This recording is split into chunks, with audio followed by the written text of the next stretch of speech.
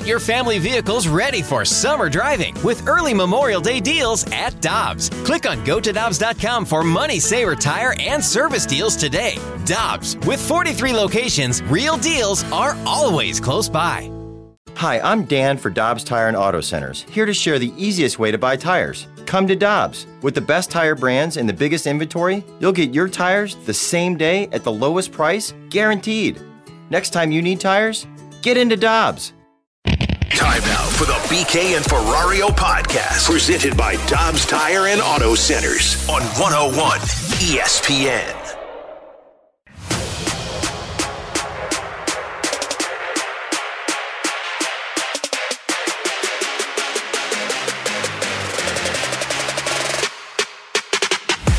It on the ground behind third. Arenado will make the sidearm throw high, and it sails away.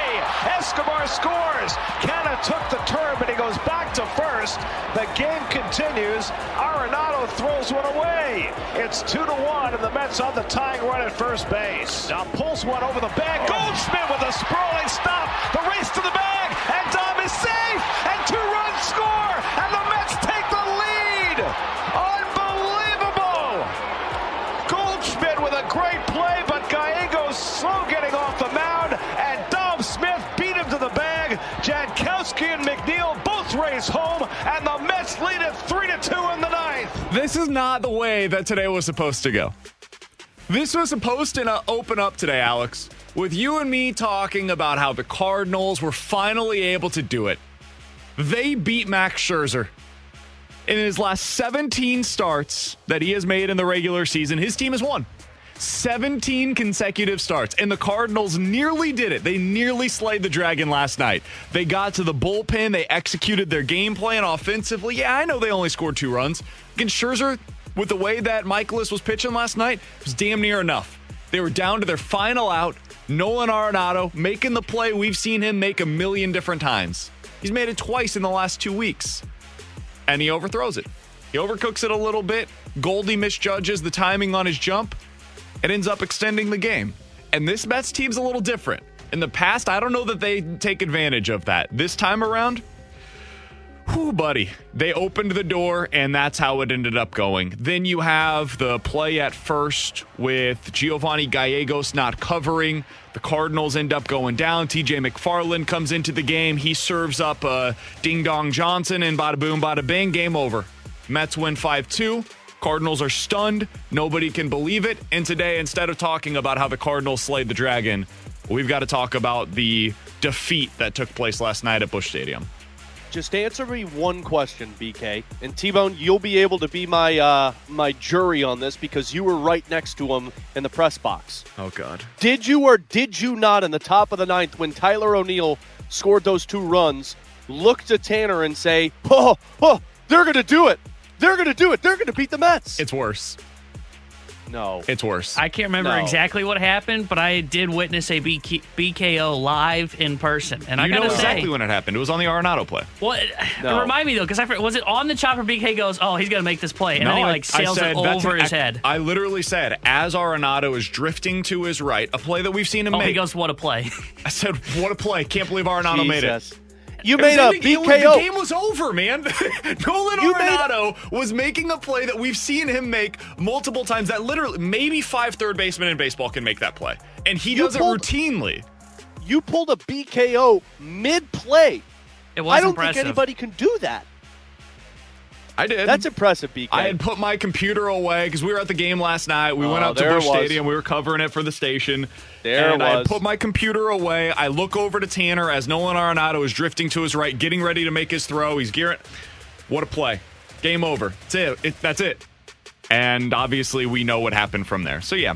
For what it's worth, I did say also, and Gallegos his pitching was not the problem. His pitching was fine. The Mets got to him, and they made a couple of defensive lapses. That's not something you expect from the Cardinals. They'll overcome this. They'll be fine. But I said I would have gone to Helsley in that spot. Yeah, this whole time he was riding a roller coaster in the press box. I would have gone to Helsley. It's not your job, Brandon. And then Gallegos gets the first 2 guys out, looks awesome. Brandon's like, oh, yeah. You know what, Gallegos? Called me Brandon. That's how mad he was. Yeah, he's trying to take shots at my guy Gallegos. I love my boy Gio. In all honesty, Even if they would have won that game, I don't know if I would have said they slayed the Dragon because Max Scherzer was on it last night. What did he have? He had 10 strikeouts? Yeah, 10 strikeouts through 7 innings.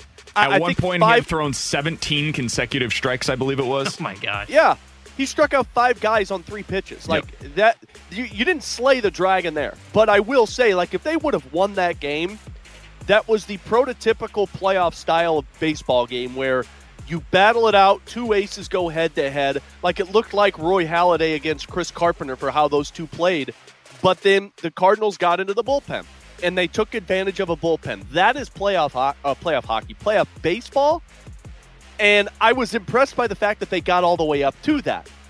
But then one error from Nolan Arenado, which is an anomaly, those happen once in a blue moon.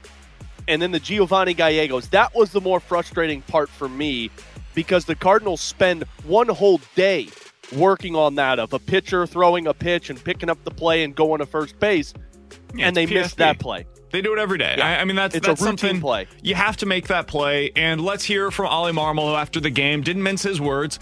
First, we'll get to the play that Nolan Arenado didn't make, really. We'll do this in chronological order. Ollie, on Arenado's throw, the play, what he made of all of that? Yeah, it's a tough play. He's on the run, overthrows. He's going to make that play more often than not. That time didn't happen. I can't be mad at it, man. I know there's people that are saying, oh, you got to set your feet in that spot. I'm talking about Nolan bleeping Arenado. Those are the guys that play third base in softball. I mean, I can't relate to that. I don't play baseball. You know this. That's a play he's made 100 times. Yeah. It's a play that we've seen him make over the last 2 weeks for the Cardinals. He made it against the Reds. He made it against Miami. It's that exact same throw. Is it a tough play? Absolutely. Did he airmail it a little bit? Yeah. It wasn't the greatest throw. Goldie would probably tell you, hey, I misjudged my timing on the jump as well. It's 2 Gold Glovers who are going to make a million plays for you this year. It didn't make the play in that spot. It happens. Yep. The play that can't happen, though, is what you mentioned, Alex. Giovanni Gallegos. Tanner, you mentioned this pre-show today. He probably didn't realize they were playing no doubles defense. I don't know what happened or what led to it. He got a little lazy, let's be honest. And here's Ollie Marmol, again, not mincing his words after the game, talking about that play and how it just simply cannot happen. Pretty simple. We're going to make physical mistakes. That's a mental mistake. Can't excuse it. He knows it. We know it. He's got to cover first. Got to get it done.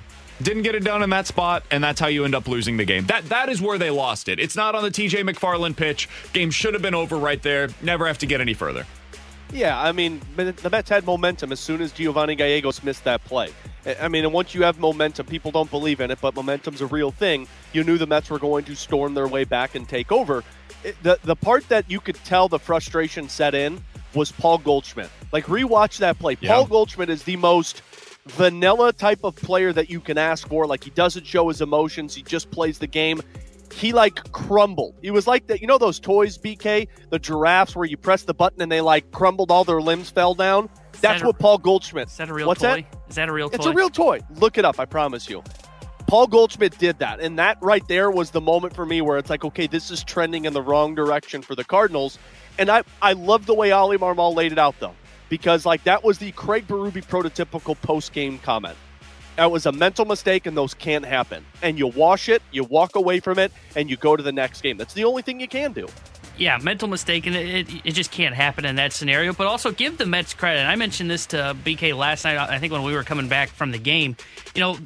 A lot of teams, you're just going to have runners at first and third in that scenario, and it's a 2-2 game. And then you have a chance to get out of it and get to the 10th inning or head to the bottom of the 9th tied. The Mets were going full throttle. They did what the Cardinals do, and it's fundamental baseball, and it was a smart baseball play. I think it was Jeff McNeil at second base. He probably, in theory, should just be stopping at third base. They see the chaos at first. Gallegos is late. What do the Mets do? They send McNeil home on that play, and then they take the lead, and then, of course, you go to McFarland, and then it just gets even bigger. Well, that was just a mental mistake from the Cardinals, a play that you just don't want to see happen because of what we're talking about, where you do it day in, day out. The Mets just played the fundamentally better game in terms of, hey, they knew what they were doing. Credit to them from Jeff McNeil from going from second to home on a chopper to first that Paul Goldschmidt makes an incredible play on. Because if you don't make that play where he goes home on that, who's to say that Gio doesn't get out of that inning, or they don't turn to McFarland, and then you try and get out of it and try and go to the bottom of the ninth tied? It's one of those games where you're mad that they lost, but I'm not mad because of anything specifically that would portend issues for the Cardinals long term. I don't think Nolan Arenado is going to make a bunch of bad defensive plays this year. I don't think Gio's ever going to make that same mistake again. Like that is a lesson learned for Giovanni Gallegos. It's not something that you've seen him do consistently. We're not talking about Carlos Martinez here, who sometimes just gets in his own head and he's not doing what you're expecting him to do. Giovanni Gallegos has been an excellent pitcher for the Cardinals, not just for this year, but for the entirety of his career. So I'm not worried about that long term, but it's a game that you wish you had. You had the Mets on the ropes in a game that Max Scherzer started. You should have won that one. And it sucks that you didn't get it. And eventually we're going to look back potentially as we get further on into the year. Maybe it's August, September, and you're looking at the standings and they're a game out of something. Whether it be having home field advantage in the first round or winning the NL Central, whatever it is. And this is a game that you're going to come to the back of your mind and you're going to say, damn, wish we had that one. You were absolutely going to do that. But Alex, there's nothing from last night's game that I looked back at and I said to myself, that is a really concerning trend moving forward. It felt like a playoff game. It reminded me a lot of when the Blues lost to the Pittsburgh Penguins. It's like, hey, what are you going to do? Sidney Crosby went otherworldly. Max Scherzer last night was amazing against you, and you ended up losing because they took advantage of your mistakes. That stuff happens sometimes. Yeah, I came away from that game actually more pleased than I was upset. Now, offensively, they struggled, but look, Max Scherzer was on his game. That's what you're going to get against an ace.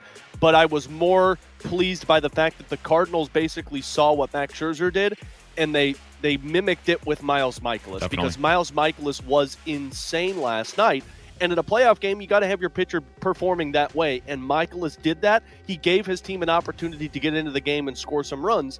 And they did. They just had a couple of mental mistakes, which 9 times out of 10 aren't going to happen. But Miles Mikolas was the pleasant surprise from that game last night. Tanner gave us his T-Bone 3 before the season on the 3 bold predictions for the Cardinals in 2022.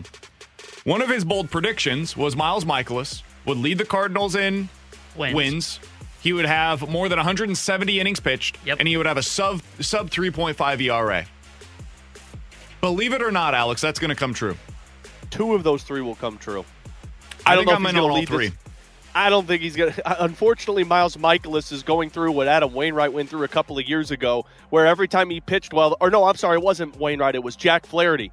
Every time he pitched well, the team couldn't give him the run support until he was either out of the game or they would blow the game for him. So I think 2 of those 3 are going to hit. It's just leading the team in wins is the one that I'm a little skeptical about. Miles Mikolas in his last 3 starts.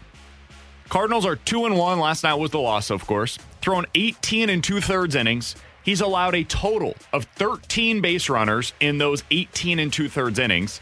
He has more strikeouts than he has allowed base runners in that stretch. He's been excellent, man. And if he is this guy, if he's back to not quite 2018 form, you don't need him to be that. It's unfair to expect him to be that. But if he can be what we're talking about right now, sub 3.5 ERA, give you 160 plus innings pitched this year, it completely alters the expectations for what this rotation can be. That's a legitimate number 2 starter.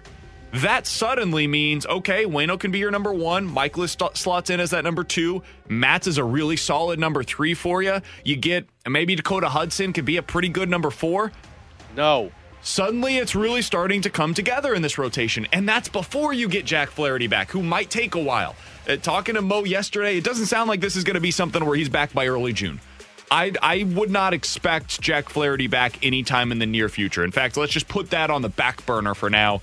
And when he gets back, we'll be happy that he's back. But this rotation with Miles Mikolas pitching the way that he is right now, it means there's fewer question marks in that spot. Yeah, it really solidifies a lot of things for this Cardinals team because you know, 1, where your innings are coming from. You know, 2, you're not going to overuse your bullpen. And 3, you know every time Miles Mikolas is on the mound, you're in games. And you couldn't say that last year for 3 of the 5 guys that were in your rotation. And right now, I think you can legitimately say that for 4 of the 5 guys in your rotation, arguably 5 of them if you think Dakota Hudson's going to fix whatever he's been struggling with. But it was the one big question mark we had. It was the one big question mark national analysts had coming into the season. And I think it's been answered in the last couple of starts by Michaelis and Steven Matz. Alongside Alex Ferrario and Tanner Hendrickson, I'm Brandon Kiley. We'll talk this over with Danny Mack coming up in the 1 o'clock hour. We want to get his thoughts on last night's game and how it influences today. I think today's a really big game for the Cardinals. I'm not in any way, shape, or form concerned about them right now. I really want to see how they respond, though. I think today's a big day to be able to get a response out of them going up against what I deem to be one of the 3 or 4 best teams in the National League at a minimum in the New York Mets. You can't let that loss last night bleed into today. So we'll talk about that throughout the day today. We'll get into the Blues with Jeremy Rutherford at 11:30. But coming up next, there was a new man on the roster last night, Alex. He was not your DH. You should not expect him to be your DH. What is Brendan Donovan's role? Why is he here? We'll talk about it next here on 101 ESPN. We're right back to the BK and Ferrario podcast, presented by Dobbs Tire and Auto Centers on 101 ESPN.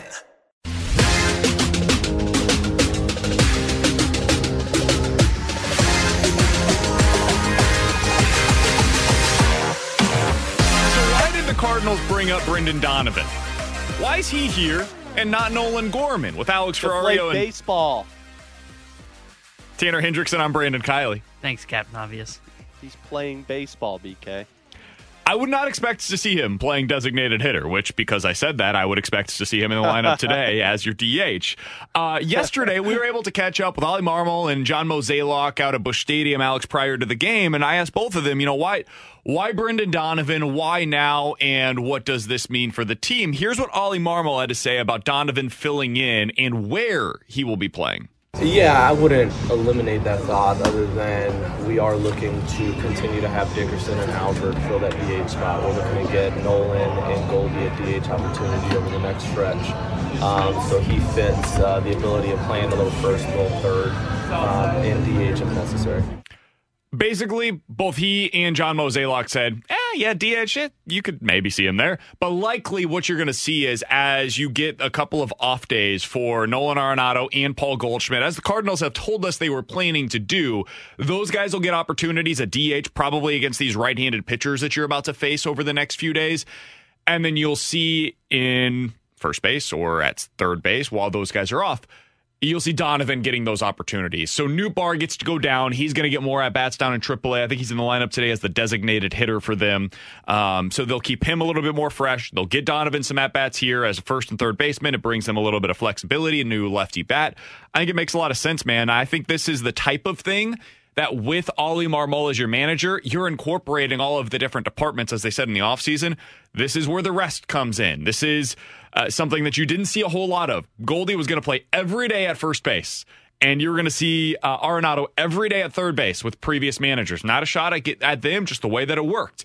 Now you're going to see those guys getting a few days off here and there, and that's just the diminishing returns idea. Is they think that if they can get them a day off of their feet in the field, it's going to help them as we go on further on in the season. Yeah, and it makes sense. I mean, you haven't had that opportunity yet for both of them, and you've given other guys days off. You just went through the 24-hour work period for Dylan Carlson. We're giving you a take two, buddy. You went through the swirling door. I don't think that's proper, but it's going to be of the outfield of giving those guys rest. Revolving door. Is that what we're looking for there, buddy? Yes, revolving door. Swirling door. My goodness, this is not good. No, you just went through giving all the guys in the outfield the days off. You gave Paul DeJong 48 hours off. I think the only guys that haven't had days off have been the first and third baseman and Tommy Edman at second base. So it makes sense for those two guys. But I think it also puts some competition on Corey Dickerson now as the designated hitter from the left side. And you also know by now that Albert Pujols won't be starting at first base anytime soon. Yeah, I think that's a big part of this. They clearly didn't want Albert starting at first, and they would like to see Donovan. They trust him. They think that he can help him here. Otherwise, he's not going to be up. And he's a lefty bat, so he fits in with what you need against some of these right-handed pitchers that you're about to face. But yeah, it also means that you're probably not going to see as much of Corey Dickerson over the next few days as you otherwise would have, because you're going to have guys filtering through at that DH spot. The next question that I think is logical to ask is, okay, if you're going to go this route, why Donovan as opposed to Nolan Gorman, who could have potentially come up? He certainly could have filled in at third base for you. Maybe he gets some time at second as well and at DH. I think that's an obvious argument to make. While he's batting .316 down in AAA with a .737 slugging percentage so far, Here's what John Mozeliak said when asked what the timing needs to be for Nolan Gorman to come up. So it's not so much timing as much as it is about how much are you going to actually play. And, when you look at our club, one of the keystones of this team is our defense. And so if we're starting to have to reshuffle the lineup, and it's not saying we're not willing to do it, but that's going to be the major part of the discussion, because to get someone like Nolan Gorman up here, you expect him to play, definitely against every right-hander that pitches at a minimum. And so, just trying to think through how you would manage that is really the biggest test. And we also don't want to be overly knee-jerky on the very first topic we were talking about earlier on just where we are with Paul DeJong. So, let's let a little time happen, but it's great to see what he's doing down there. I think that's very exciting, and I'm not overly surprised. Here's the three things that he brought up there, Alex. The three things, honestly, that we've talked a lot about. The T-Bone 3 that we picked up on this comment. Number one, defense. You don't want to give up defense, and that would certainly point to Tommy Edman and what he's been doing for you at second base, both this season and previously when he won a Gold Glove. Number two, you got to get him every day at bats against at least right-handed pitching that you're seeing. That would go to the conversation that we've had in the past about Corey Dickerson and exhausting that option as your designated hitter first before you potentially bring up a guy like Nolan Gorman. And then the third thing, unprompted, he mentioned Paul DeJong in relation to a question about Nolan Gorman. Now, why would you do that, Alex? Those two don't play the same position. There's nothing about Nolan Gorman that should impact Paul DeJong's future, unless there's at least some consideration down the road of potentially having to move Tommy Edman over to shortstop. So I think there's a lot of different things that are factoring into the decision on Nolan Gorman. And this is something that I would expect will be more of a June decision as opposed to a May decision. I think you're exhausting Corey Dickerson as your left-handed option at DH. You want to see what you've got in both DeJong and Sosa for a longer term before you decide what to do at your shortstop situation. And right now, Tommy Edman's hitting so well that he's forcing their hand at second base as well while he's playing great defense there. So there's no pressure for them to bring up Nolan Gorman right now, and they want to exhaust all of these other options first. Yeah, I think the biggest thing for me, that takeaway, was the Paul DeJong comment, because it does sound like, hearing him say that the only way Nolan Gorman's going to get that call up is if they have to absolutely move Paul DeJong out of the lineup and Tommy Edman over to shortstop, which is what we talked about yesterday. I think it comes down, before you're even talking about Tommy Edman, you're doing Paul DeJong for the rest of the leash length that he has, and then you're looking at Edmundo Sosa, who had a rough game last night. But then you get to the point where you say, okay, well, now we need to bring the Nolan Gorman experiment. And maybe I'm off with this guy, so you tell me.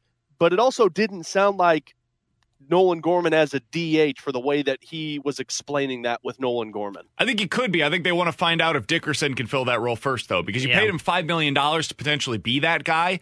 If he can do it, if Dickerson ends up, and I don't know if this is going to be the case or not, but let's go down this hypothetical road together, Alex. If Dickerson starts hitting, and he becomes a 270 hitter with a little bit of pop the way that they expected him to be, I don't think Nolan Gorman will be getting that role. But if he struggles, if he continues playing the way that he has thus far, and he's batting 170 or 200 by June 1st, I think that's when you could see him come up and get those DH opportunities for you as your left-handed option. But see, I think there's more guys in front of Nolan Gorman for the DH before they're calling him up as the DH. Because for a left-handed option? Yeah, because I think if Brendan Donovan hits well as the replacement for these guys at first and third, they're going to give him some opportunities at DH. I don't. Reading between the lines last night, I think he's here as a bench bat, and they view Lars Nootbaar as a more premium option for their big league roster than they do Donovan. And I think they're okay. If Donovan doesn't get a bunch of at-bats, a bunch of opportunities, they're not worried about that. They would be worried about it with Nootbaar or with Gorman. And then that's where I was going next. Nootbaar's the other one that I feel like if Nootbaar's hitting well, he's going to get the call up before Nolan Gorman as a DH if Dickerson struggles. So I really think the path for Nolan Gorman to get to the bigs is going to be Paul DeJong and Edmundo Sosa struggling at shortstop. Yeah, and I'm with you because that was my biggest take. When I heard Mo bring up Paul DeJong's name unpromptly yesterday when asked about Nolan Gorman, it to me confirmed what we were talking about yesterday. We were kind of speculating, okay, maybe you go 2 weeks with DeJong here after he's had his 48 hours, see what he looks like. After this off day, you give Sosa basically a month run and see what he does. And then, maybe you'd end up throwing Edman over to short. But do you really want to move a Gold Glover? I think hearing that from Mo yesterday made me go, okay, that seems to be kind of the way that they're probably going to approach this. I do think if DeYoung and Sosa struggle at short, I think there is actual consideration to move Tommy Edman over to shortstop and then plug in Nolan Gorman at second base. I think they are legitimately considering it because I don't think that was BK, you say it, read into their actions, not their words. I'm going to read into that, though, a little bit, because he did not bring up Paul DeYoung's name promptly on accident. That's just something Mo does not do. So I think there were some tea leaves being or breadcrumbs being thrown around to potentially see the path towards what happens if the two shortstops don't start hitting here soon. I think it's totally fair. I think there are two simultaneous paths presenting themselves to the Cardinals for Nolan Gorman. Either he becomes your DH or he's starting at second base with Edman as your shortstop. I think one of those two is his likeliest path to get to the big leagues. I think I would bet on the DH option, though. I think they will decide eventually that Sosa or DeYoung is good enough defensively at shortstop, and they don't want to take away that defense at second base. You're robbing Peter to pay Paul at that point. And their offense, I do believe, will start playing well enough that you can afford to have a defense-first player at shortstop. And that's when I think you're going to see Nolan Gorman get those opportunities as your left-handed option at DH. Coming up in 15 minutes or so, we'll get some questions and answers. 65780 is the Air Comfort Service text line involved in the show. But coming up next, Jeremy Rutherford, our Blues insider for 101 ESPN and The Athletic. The Blues play against the Avalanche tonight.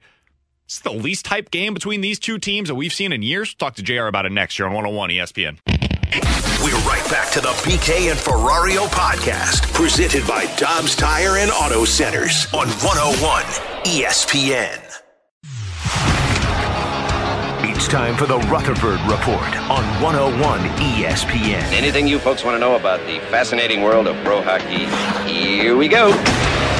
Alongside Alex Ferrario and Tanner Hendrickson, I'm Brandon Kiley. A big game is being played tonight, and it feels like nobody's talking about it. The Blues are taking on the Avs on ESPN, and you'll hear it right here on 101 ESPN on the Blues Radio Network.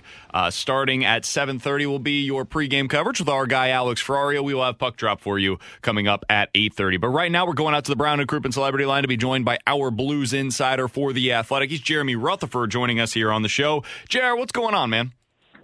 Not too much. Just getting ready for this preview of the second round matchup. I'm kidding. But really? We'll see. Maybe what are you looking for in this one, JR? You've got the Avs who are resting seemingly everybody. They've lost 4 straight and nobody's worried about them. The Blues who are on this crazy point streak, but other than kind of home ice advantage in the first round, there's not a whole lot to play for right now. What are you actually looking for in this game? Yeah, that's the biggest thing. It's the home ice advantage against Minnesota. And, they have Arizona tonight. They've got their 3 last games are all at home. Of course, the Blues are tonight on the road, and then we'll wrap up with Vegas on Friday. And the Blues need to win both games, honestly, to have a chance at that second place and the home ice advantage. Then Minnesota would have to get 5 out of 6 points in those 3 games to have a chance. So, I think that that's the biggest thing. But, things aren't going well for Colorado right now. They've lost 4 in a row. I've talked to some people around here, and they're kind of coasting to the finish line. They've got some guys out, Rantanen sick. Landeskog will be back before the playoffs. Taves is out with an injury. So they've been struggling, some issues with the Colorado team. So I think the biggest thing is that you're playing good hockey heading into the playoffs, and the Blues are doing that right now. JR, we found out from Chris Kerber on the broadcast Saturday what Craig Berube's plan is for the goaltending the rest of the way. Binnington expected to play tonight. Ville Husso expected to play on Friday, and Berube kind of alluded to the fact he didn't want Husso sitting around for a long time in between Tuesday and the playoff game. Does that pretty much solidify for you that Husso is starting, and is it the right decision?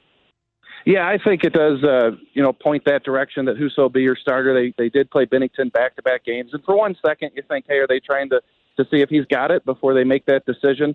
But I think when they mapped out these last few games, they did want Husso to play that last game against Vegas. So you give back-to-backs to Jordan Binnington.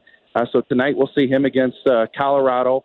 And then you'll see Husso on Friday against Vegas. And that's the key, like Craig Berube has probably indicated. You don't want Ville Husso sitting 4 or 5 days prior to playing game 1 against Minnesota. And I think it is the right decision. I think he deserves it. He's earned it. He's the goalie that's been making the stops this year. And the situation is this. If you've got a Husso who's been good all year sitting on your bench while you start Jordan Binnington, just kind of on the premise that he's been there before and he can win some games in the playoffs, well, what if he doesn't have it turned around completely? He's looked really good the last stretch.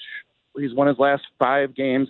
But I don't think that anybody can guarantee that he's truly back. So I think you got to go with your best. They're going to do that, it looks like, with Ville Husso. And then they've got a Jordan Binnington on the bench who's been playing well if they need him. JR, what are you expecting the fourth line to look like over the final 2 games and then once we get into the playoffs? Well, I wrote about it a couple days ago, and I wrote about it because they've looked really good. I like that combination of Logan Brown and Dakota Joshua, and then you have Nathan Walker on that side. But they had to make some room for Tyler Bozak. He came off the LTIR, and so they sent Dakota Joshua down. Do we see Joshua come back? I think we probably do at some point. But, guys, listening to Tyler Bozak say that he feels really good coming back from that groin tear, listening to Craig Berube talk about the experience he brings, I think there's a possibility that he's in that game 1 lineup if he continues to progress and knock the rest off these next couple games. So we'll see. So, at this point, if I had to say it, it looks like Bozak would be in that lineup unless something were to change between now and then. Jer, we had this conversation yesterday, and of course, Jordan Kyrou's kind of had an up and down season since the All-Star break, and we talked about how necessary it is to have Kyrou playing at his peak in the playoffs. Do you feel like it's necessary to have Kyrou playing that way, or can they get by if he's not playing at his best? No, I think this is going to be a tough matchup any way you look at it. We look at Minnesota. I think they're going to come and play physical. We've seen the Blues lift their physicality here lately, especially Ivan Barbashev. But what the Blues have won with this year is a ton of skill, and Jordan Kyrou's been a big part of that. So can they win a series where Jordan Kyrou has 1 or 2 goals and doesn't show up like people know he can? Yeah, they can win that, but it's going to be a heck of a lot easier if this guy's playing the way he can. And it isn't necessarily the scoring. As we've seen, they've got plenty of guys who can pick up the scoring when guys aren't going right. But it's the errors, it's the mistakes. If Jordan Kyrou overskates a puck or turns it over in the D zone like he did the other night, it could be 3-1 Minnesota, and then the Blues are down 1 game in that series. So, he just can't have those types of mistakes. If he does that, he could cost them. Jared, the most surprising Blues performance this year has been by who? To me, it's got to be Tarasenko. And even though, I spoke to his doctor prior to the season, and he said that he was healthy and ready to go and motivated. I don't think there's anybody that could have predicted 34 goals, 82 points. That's a career high in points, 48 assists. We could talk about Robert Thomas. He has definitely taken that step. I'm not trying to toot the horn, but I felt like going into the season, you could see that from him this year. He had that potential. It was just a matter of reaching it. So, you could look at this and say Thomas, but to me, it's Tarasenko. Look, nobody wanted to sniff Tarasenko in a trade. Nobody wanted him. Any one of those teams that were in discussions with Doug Armstrong or thought about trading for Vladimir Tarasenko, none of them would have expected 82 points out of him this season. So to me, he's been the most impressive, surprising, however you want to look at it. Jer, help clear up this confusion for me, because the Blues have been playing like one of the best teams in the National Hockey League. They've scored one of the top scoring teams in the National Hockey League, and yet I see nobody talking about Craig Berube as the Jack Adams Award winner for the best coach. Why is that? Yeah, it's probably a combination of things, just off the top of my head. They probably feel like he had the team, had the depth up front, the scoring, but, it's one thing to say that you have that depth. It's another thing to coach it and make sure that all the egos get put aside and everybody's, getting their points and feeling happy about things, mixing up the line combinations when they need to be, things like that. So it is a lot to manage. It is a lot to coach, even though you come into the season with that type of roster. I think he's done a remarkable job. I think all the coaches, all the teams that have dealt with the schedule and the COVID issues, probably deserve a little tip of the cap there. But if he's not getting it nationally, I've just come to understand over the years that that's just what happens. But certainly we in St. Louis know what kind of job they've done. Final question that I've got for Jeremy Rutherford, our Blues insider for 101 ESPN and The Athletic. You should follow him on Twitter. He's at JP Rutherford. JR, we talked about this last week with Greg Wyshynski of ESPN, but I wanted to get your thoughts on it because as of today, Colorado is the top points percentage team in the Western Conference. Minnesota is number 2. The Blues are 4th, but right behind Calgary by percentage points because Calgary has played 1 fewer game than the Blues have. It's entirely possible the Central Division will have the top 3 teams in the West in points by the end of the season. Do you think the NHL should or will give consideration to going with the 1-8 format in the playoffs in the near future?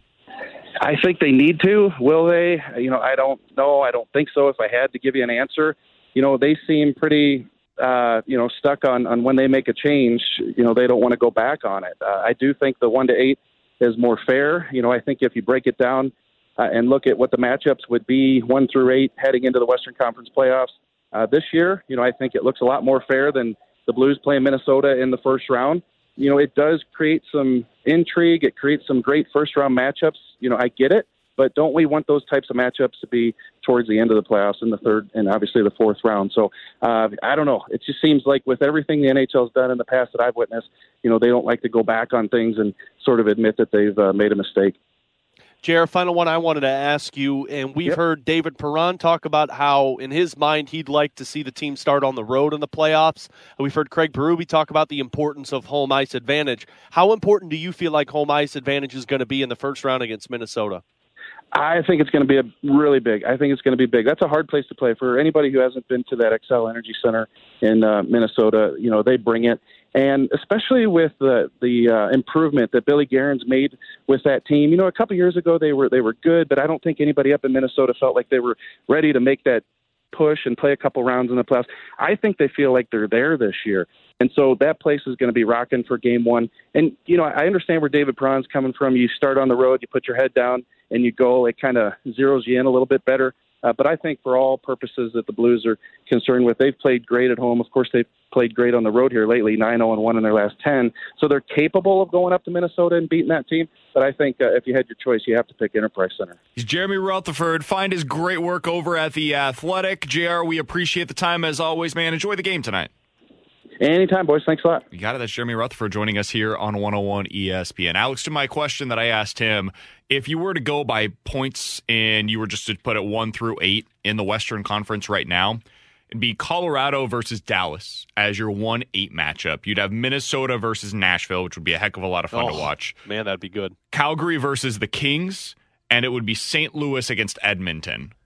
Those make a lot more sense to me than the way that it's currently constructed with Minnesota versus St. Louis and then Colorado getting that first wildcard team. And Minnesota versus Nashville would be such a good first round that people would underestimate. But I like the matchup that the Blues would have against Edmonton in the first round. I agree. Now, the travel's not great for you because, you're traveling to the West Coast, and that sucks. But I think that would be a beneficial matchup for the Blues. And then if I'm not mistaken, you'd be taking on Minnesota in the second round, correct? If Minnesota were to win? Depending on if they reseed or not. If they don't reseed, you would take on Colorado still in the second round. So it would not change that for you. But if they do reseed, if somebody in the lower seeding ends up winning in that first round, you would take on potentially Calgary or Minnesota. Yeah. So I think round.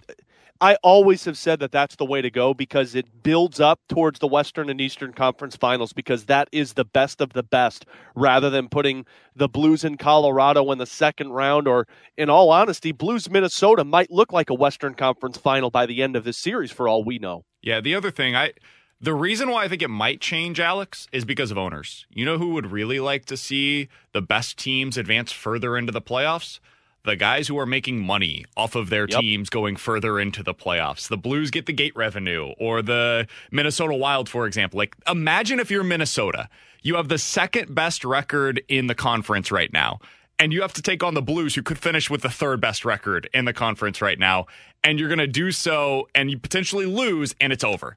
Instead, you could be, if you're Minnesota, going up against Nashville, who has the seventh best record in the Western Conference. Like, that's the one that makes it really tough. So if you end up losing in that first round, you lose out on that gate revenue from the second round. It totally changes what your revenue looks like. Well, and instead of Greg Wyshynski's argument of rewarding teams that are, are giving more revenue to teams to add more teams to the playoff push, why not just reward the teams that had a successful season in terms of getting the lower level matchup in the first round? Because that's where the revenue is going to come from. And I'm here for both of those things, but neither here nor there. I agree with your argument that you're making for 1-8. I appreciate it, buddy. With Alex Ferrario and Tanner Hendrickson, I'm Brandon Kiley. Coming up in about 15 minutes, today's a big day in the development of Jordan Hicks. We'll talk about him and what today means for him potentially staying in the Cardinals rotation at 12 o'clock. Questions and answers, though, coming up next. We're right back to the BK and Ferrario podcast, presented by Dobbs Tire and Auto Centers on 101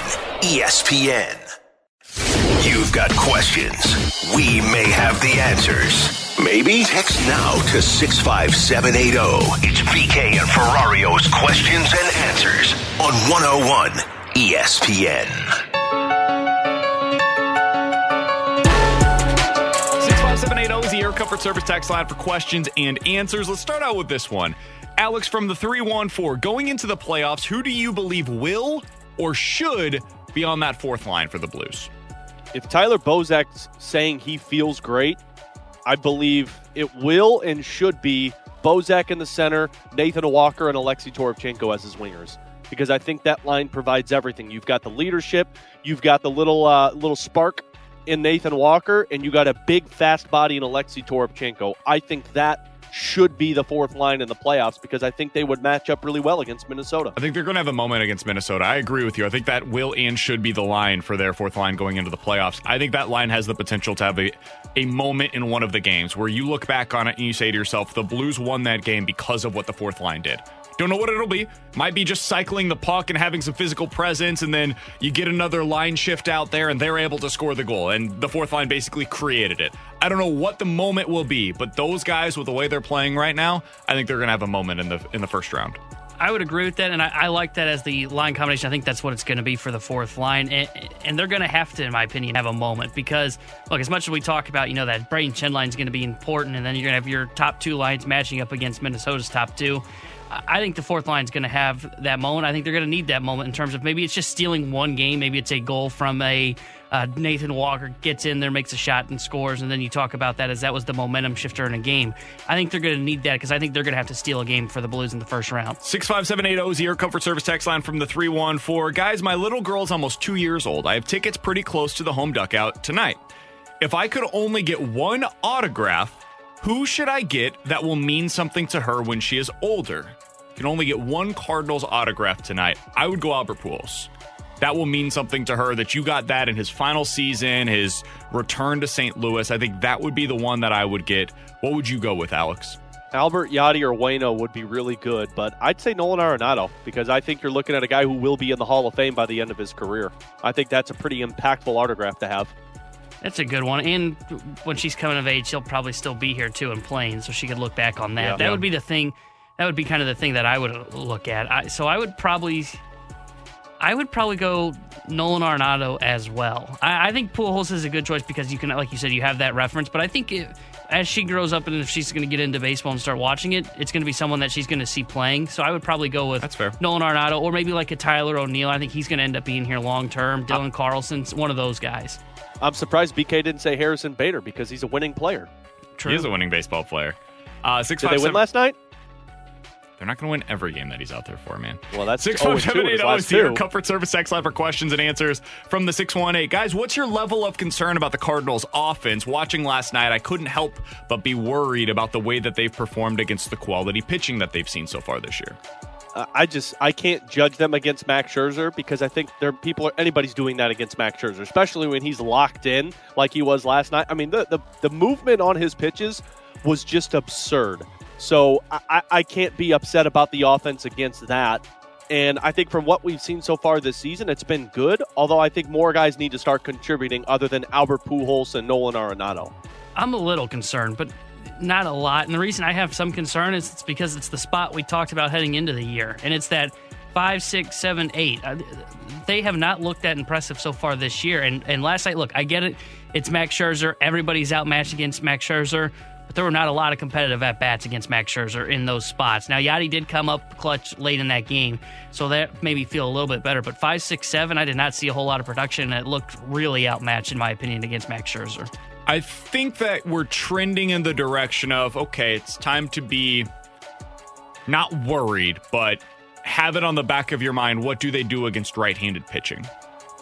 I think it's less about the quality pitching and more about the handedness right now. That's concerning to me because everybody struggles against really good pitchers. That's why they're really good. Otherwise, we wouldn't view them that way. Max Scherzer has won his team has won 17 consecutive times when he starts the game in the regular season. It's absurd. This isn't just a Cardinals problem. It's a Major League Baseball problem. Nobody hits against Max Scherzer. But right now, the Cardinals are 24th in OPS against right-handed pitching. The only teams that are behind them thus far are the Arizona Diamondbacks, Detroit, Baltimore, Texas, Chicago White Sox, which is a little bit surprising on that one, and the Cincinnati Reds. Most of those teams stink. The company that you're keeping at the bottom of the league right now is not good enough. So until they start hitting against right-handed pitching, that's something worth monitoring. But no, I'm not super worried just yet about this offense. I do think they're going to get back on track. So far, you've had basically nothing out of Tyler O'Neill, Dylan Carlson, and I think those guys are going to be good hitters by the end of the year. So, and it's just now starting that you're seeing Paul Goldschmidt become himself. We've reached Goldie season. It's time. Tyler O'Neill's starting to make me concerned, though. I thought he looked great yesterday, and 2 days ago, Sunday, he had a couple of really hard hit balls. I'm going to go the opposite way from you, Alex. I think Tyler O'Neill and Paul Goldschmidt are both turning it around right now. All right. Looks like I'll be right then. Coming up in 15 minutes, we'll play a game of Bet It or Forget It. 65780 is your Comfort Service text line if you have a scenario that you want us to bet it or forget it. But next, today's a big day in the development of Jordan Hicks. What's it mean for him? What's it mean for the Cardinals as the roster starts shrinking here within the next few days? We'll talk about that next here on 101 ESPN. We're right back to the BK and Ferrario podcast, presented by Dobbs Tire and Auto Centers on 101 ESPN.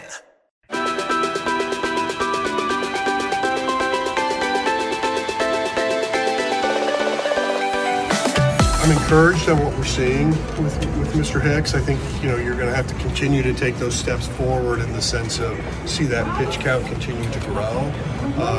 Obviously, beneficiaries of the expanded roster right now.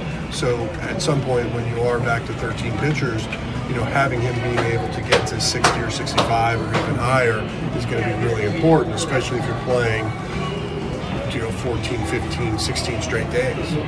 Alongside Alex Ferrario and Tanner Hendrickson, I'm Brandon Kiley. That was John Mozeliak yesterday talking about Jordan Hicks, who is making the start once again today, Alex. It's his second start in the big leagues, going up against the Mets. First pitch in that one starting at 6:45. There has been a little bit of an amendment to that statement from John Mozeliak. This comes from Major League Baseball this morning. There is an agreement between the MLB and MLBPA as both parties monitor player health. The maximum of 13 pitchers on active rosters set to begin on May 2nd will instead go into effect on May 30th. A 14-pitcher maximum will be in place from May 2nd to May 29th. So you're still going to have the roster shrink coming up here within the next, 6 days or so, from 28-man rosters to 26-man rosters. That's still in effect. But it was supposed to be 13 position players, 13 pitchers starting on May 2nd. Now you can have up to 14 pitchers on your roster. The reason why I bring that up in our conversation about Jordan Hicks is because what John Mozeliak just said there, that was going to make things interesting on what they decided to do with him. If he was still around 3 innings as a maximum threshold, you might have had to get creative here with the way that you utilize your roster. I wonder what's going to happen here with Hicks, with the 14-man pitching staff potentially for the Cardinals. How do you go about maneuvering this, Alex, over the next week or two when you have to make some of these big roster decisions? Boy, I don't know, because this is confusing for me as well, especially Ali Marmol's comments yesterday talking about how they don't foresee piggybacking him and they want to make sure that he is a part of the rotation. I guess the way you make it work is the fact that they're going to slow play Jack Flaherty. And I don't think the Cardinals would have this mentality, but I also feel like the Cardinals are viewing it as, well, we're going to wait until Jack Flaherty is 100%, and by then we're assuming somebody's not going to be available in the rotation. It's the cliche saying of, well, it always seems to work itself out. Other than that, I really don't know how you make this work, because if they don't see him as a long guy in the bullpen, if they don't see him as a piggyback option off of Dakota Hudson or Jack Flaherty, then he's in your rotation, and it's either a 6-man rotation or somebody's coming out of it, and maybe that puts some pressure on Dakota Hudson to really start getting right. Otherwise, he becomes a long man. Yeah, it's going to be very interesting how they decide to do this. And with the roster shrinking, the reason Mo wants Hicks to get up there is because you're not going to be able to have him, like you said, BK, where he can only go 3 innings, because then it becomes really difficult and very taxing on your bullpen. Now, they can have the Memphis train go up and down if they wanted to among relievers. I don't know if they'd want to do that. But now I find it curious, depending on what you see from Jordan Hicks tonight, will determine, in my opinion, whether or not you decide to carry 14 pitchers when you get about to the time on his next start. Because his next start is Sunday, I think we figured. And if I'm not mistaken, that's when that limit begins, or is it right before? The next day. the next day. Yeah, so that'll be the last day that you're able to carry that extra pitcher for now. So these next 2 starts, including this one tonight, are going to be those kind of trial runs to see how he looks. Can he build up to 65, 70 pitches? Because that, in theory, could get you around 4 to 5 innings. And if you can do that, the way this bullpen is situated now, with a bunch of these guys being able to go 2 innings, you can kind of piece it together. But if he can't and he has to continue to just be a 3-inning guy, you almost have to carry a long reliever, in my opinion, like a Jake Woodford. And if that's the case, you almost would think that the Cardinals would potentially look at carrying that 14th pitcher. If not, I think you can just, okay, Woodford, thanks for being here. We're going to have to send you down along with Aaron Brooks. And then you've got your 13 and 13, and you'll be fine. But again, I think that all comes down to Jordan Hicks. Jordan Hicks has to be able to become a 5-inning starter for you at minimum, because otherwise you need a long reliever. You can't continue to throw out guys for 2-inning stretches, because then you're going to burn them, and it's just going to have kind of this snowball effect as a week goes along. So BK, clarify something for me. So May 2nd is when the rosters decrease a little bit, but you can go from 28 to 26. So you've got to go down two players on your roster. But you could go 14 and 12 rather Correct. than 13-13. But on May 30th, does it have to go 13-13? Correct. Yeah. May 2nd, you can have 14 pitchers. By May 30th, it'll go back to the regular rules of 13 pitchers, 13 position players as your maximum. Starting on May 2nd, though, the big thing here, your rosters are going to get cut down to 26. So I think the first move that's pretty obvious, at least based on the way that things are structured right now, Packy Naughton will go down. So now you're down to 27-man roster. Be honest, I forgot Packy was up. And I did too, actually. You've got 14 pitchers and 13 position players. And then it's a decision of Brooks, Woodford, and Donovan. Again, with the current roster, who would you send down from that? I would go Woodford in that situation, because you've still got Brooks as your long man in your bullpen if you need him to provide that role. I think Donovan, or at that point, maybe you do have Nootbaar back up with the big league club. They provide value to you that I think is more than Woodford, who has appeared literally in 2 games so far this season. I would rather have Woodford go down to Memphis. You can be in their rotation, lengthen yourself back out, and he's your 6th starter if and when you need him later on this year. I absolutely just do not understand that. Woodford is a better pitcher than Aaron Brooks. I agree, but Brooks isn't used very often. And right now, Woodford basically isn't used. So by sending him down to AAA, I'm actually saying he's valuable to me. Yeah. Like it's me telling Jake Woodford, I know this doesn't feel good because you're going to be in AAA as opposed to in the big leagues, but I'm doing this because I value you, similar to the Lars Nootbaar situation right now. He's down in Memphis because they value him. They need him to get at-bats, and he wasn't getting them here because he's not as good as their current outfielders. And Jake Woodford, I'm sorry, you can't get in my rotation, and you're held for situations that just don't arise very often with this team. It's either a mop-up duty situation or you're up by so much, you throw him out there to just eat the innings at the end of the game so you don't have to throw your high-leverage relievers. They've got too many guys that are good in the bullpen right now. It's a good problem to have, but the guy who ends up getting on the outside looking in as a result of it is Jake Woodford. So I think he's the guy that I would send down. And if you end up needing him in a spot, you can always bring him back up and send Donovan down then. And I was going to say, I think right now he's your 6th starter as well. Agreed. If it comes down to, I think they've got a doubleheader, if I'm not mistaken, in early May. I think they've got a doubleheader at the Cubs that was either scheduled or it was a rainout that they haven't even been to Chicago. So it's a scheduled doubleheader. So that's a game where you potentially look at it and you say, okay, if there's Jake Woodford, we've sent him down, we want him to get stretched out, get his work in as a starter. He's the guy you call up. He makes his spot start, does that Tyler Lyons role where he's going to be up and down. He's going to be that spot starter when you need him. If for some reason, let's just say, I don't know, let's say Hudson has to go on the IL for just like 2 starts or something like that, you can easily bring up Jake Woodford. He comes in, does his job, and can go right back down. I think it shows he's valuable because he's not getting the work in that long relief role, as you mentioned, VK. And honestly, I don't really view bullpens in terms of, they probably should, but I don't view a long relief guy as a necessity in the bullpen as well, especially the way that these guys, every reliever in your bullpen can go 2 innings at this point, except for probably Giovanni Gallegos. But even then, I think you can stretch him out as well. And think about the guys that have been in that role over the years, Alex. It's typically, I think Derek Gould has labeled it as the pitcher under glass, where they're too good to be used in some situations, but not good enough to be used in the high leverage spots, and therefore you get put off to the side. And it's like, well, you're once every 2 weeks you get into the game. So that's the way that I view it for Jake Woodford. I would personally go 13 and 13.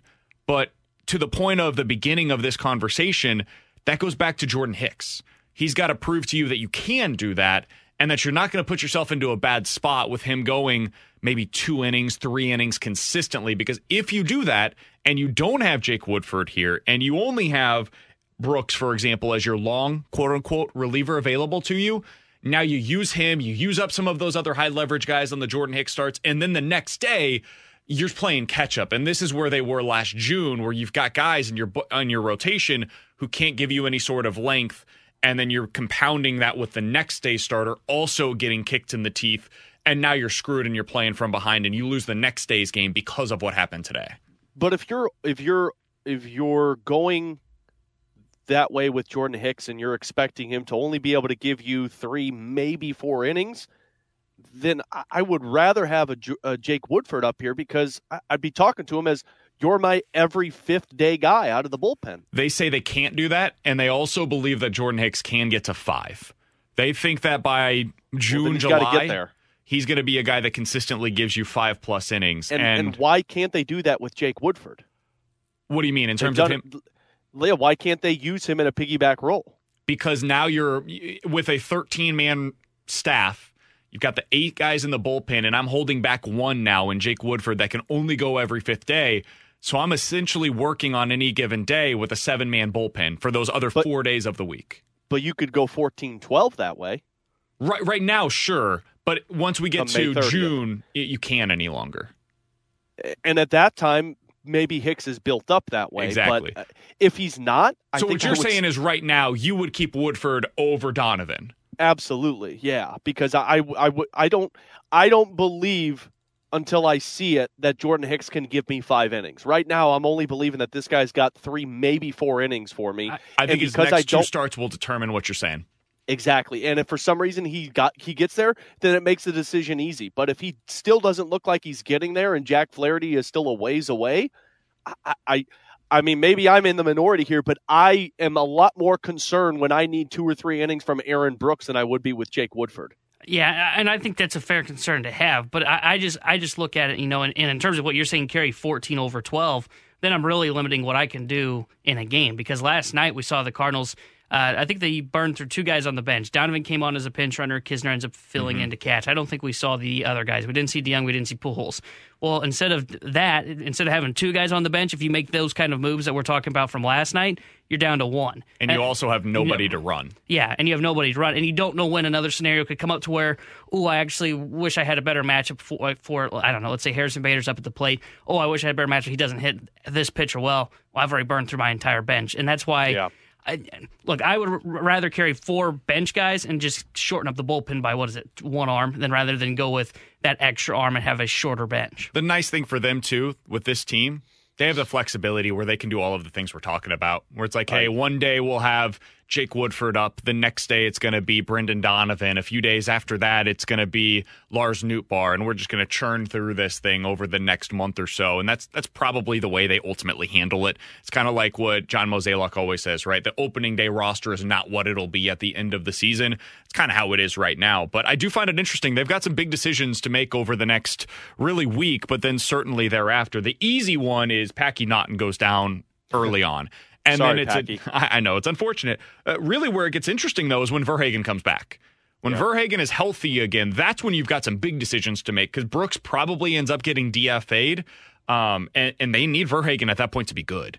Because if he struggles again, and you've got Brooks who might end up elsewhere as a result of that, and Woodford's potentially down in the minors as well, now you don't have nearly as much insurance for some of those guys that could go short in games. Coming up in 15 minutes, I got to ask Alex, what do you need to see from the Blues tonight? They got 2 games left. This is a big one tonight against Colorado. What do you need to see from them to feel good about them going into the playoffs? We'll do that coming up in 15 minutes. Bet It or Forget It is next. We're right back to the BK and Ferrario podcast, presented by Dobbs Tire and Auto Centers on 101 ESPN.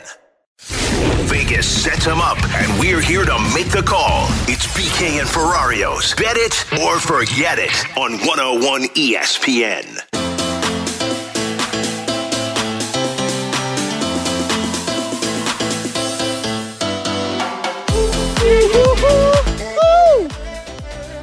I'm not going to lie, I was ready for that. Was it bad? No, it wasn't Tanner bad. didn't have your mic on. I didn't have your mic on for the whole time. 65780 was the Air Comfort Service text line for Bet It or Forget It. Let's start out with this one, guys. Bet it or forget it. Jordan Hicks is still in the rotation on June 1st. I'll bet it. Because Jack Flaherty's not going to be back, and I don't know who else would be. I'll bet it too. I don't think Flaherty's going to be ready, and he's the only guy that I would assume would be taking his spot. I don't think Woodford. Matthew Liberatore, maybe. Liberatore.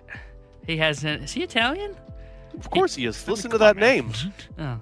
But I'll bet this. I think he'll still be in the rotation. I don't think you're going to have Flaherty. I don't think you see Liberatore get called up. I don't know if he gets called up into the rotation this year. Hader? Hader's going to be the starter? We could go He's acquire on Milwaukee's him. team. You hate him. Oh, I get it. I don't hate anybody, BK, other than you. Wow. Whoa. But I'm gonna say bet it. He'll be there. I don't see who takes his spot. So. By the way, have you guys seen what Zach Thompson has been doing down in AAA? Lights out stuff. He's just throwing flames. I don't remember who it was we talked to. We talked to somebody from MLB Pipeline on the Danny Mac show one time, and he said he seemed to have found his command, something that he tweaked on the Arizona Fall League. Found his command, and so far this year, he's done a really good job of not walking hitters, and that was his big issue. Back. Yeah, so Zach Thompson is suddenly going deeper into games and not walking guys. Today, 6 2/3 innings, allowed 1 hit, scoreless game against him, 1 walk, 9 strikeouts through 94 pitches.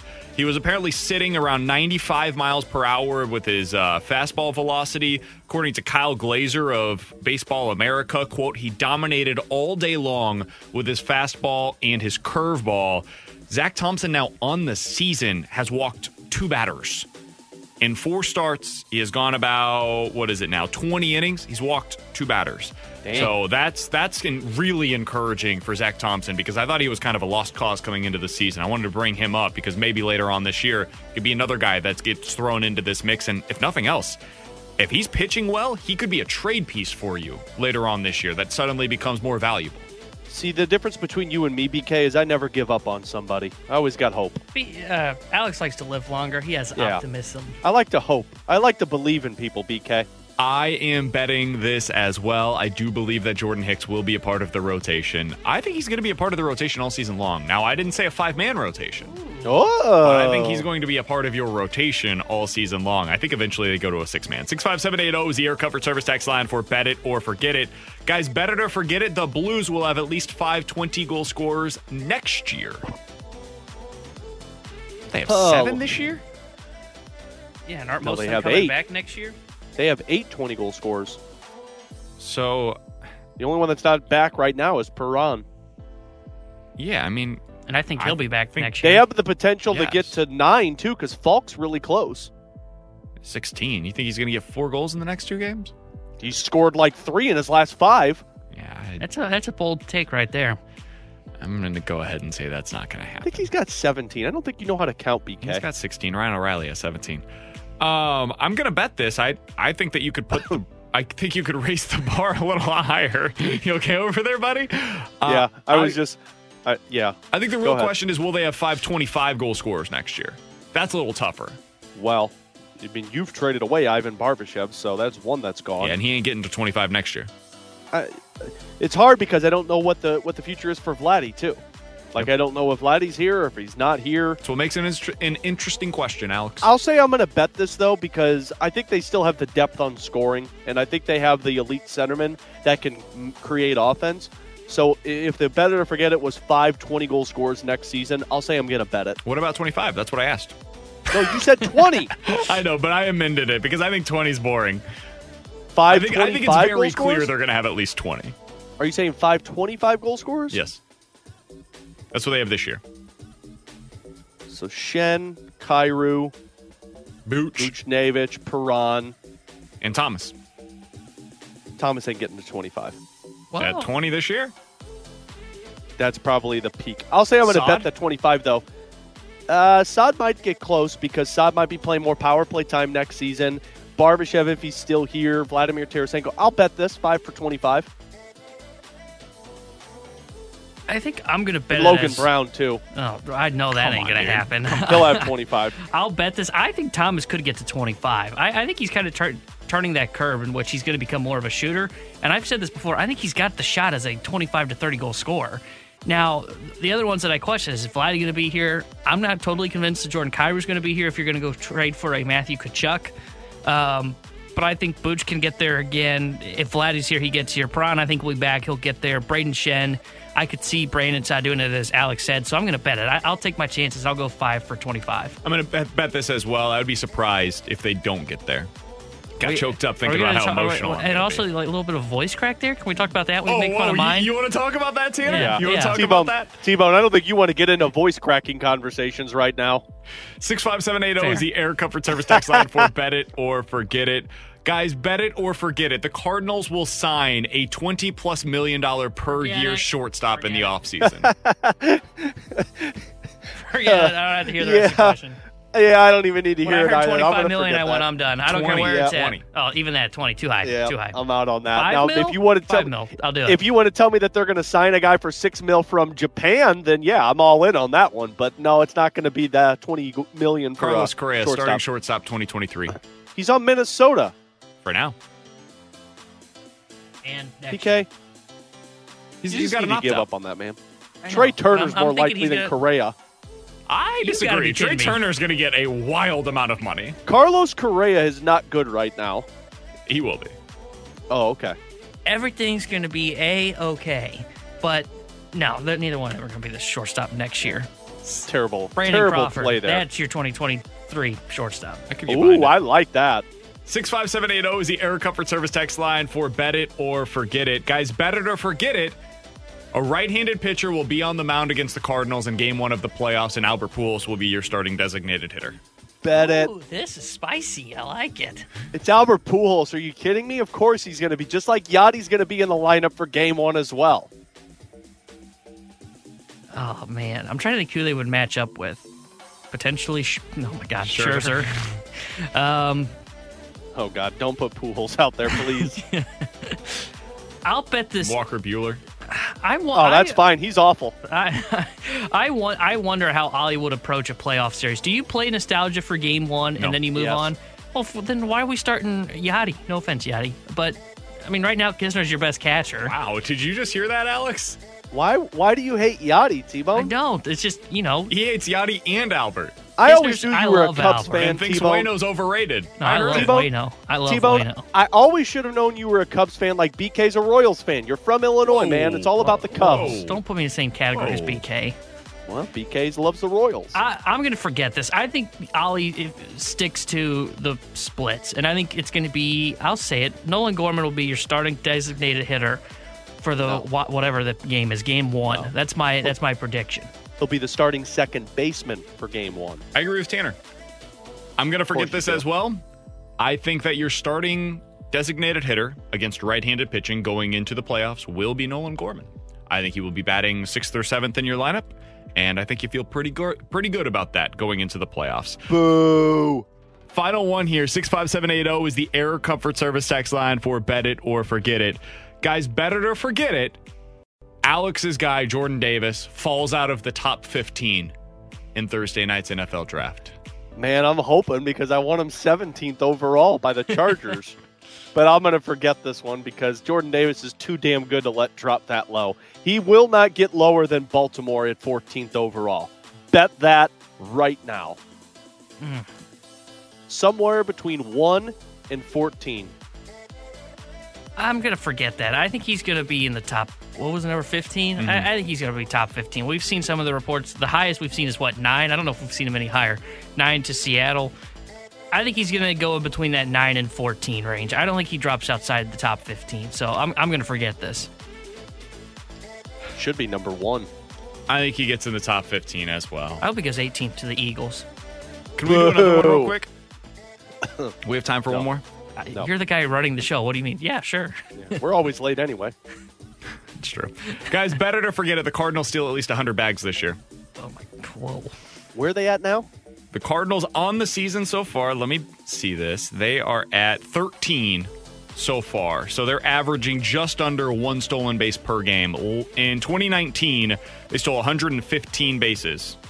the only time since 2010 that they've done so. Well, if I could do quick math for you guys on the air, averaging one per game is 162 stolen bases. So that's some really good math right there. I'm going to bet this. Only 4 teams stole 100 bags plus last year. One of them was Skip Schumacher's. Yep, they were second at 110. I'm going to bet this. They seem to be more aggressive on the base paths this year. So I'm going to bet this. I'll say they get over 100. How many 30 stolen base guys do you have? One? None? Maybe one. I'm going to go 2. 2. O'Neill and Bader. I'm actually going to go Edman. Edman had 30-plus last year, so I think he'll do it again. He only has 1 so far this year, too. He only has 1 this year. I think they liked running O'Neill. I feel like I've seen a little bit more aggressive O'Neill on the base paths. I'm going to say it's going to be Edman and O'Neill or Bader. One of those two will get 30. So, by the way, in the last 20 years, they've only had more than 100 stolen bases twice. 2019 and 2004 were the two times in which they have done this.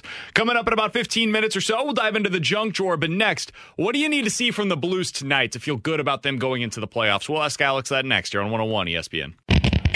We're right back to the BK and Ferrario podcast, presented by Dobbs Tire and Auto Centers on 101 ESPN.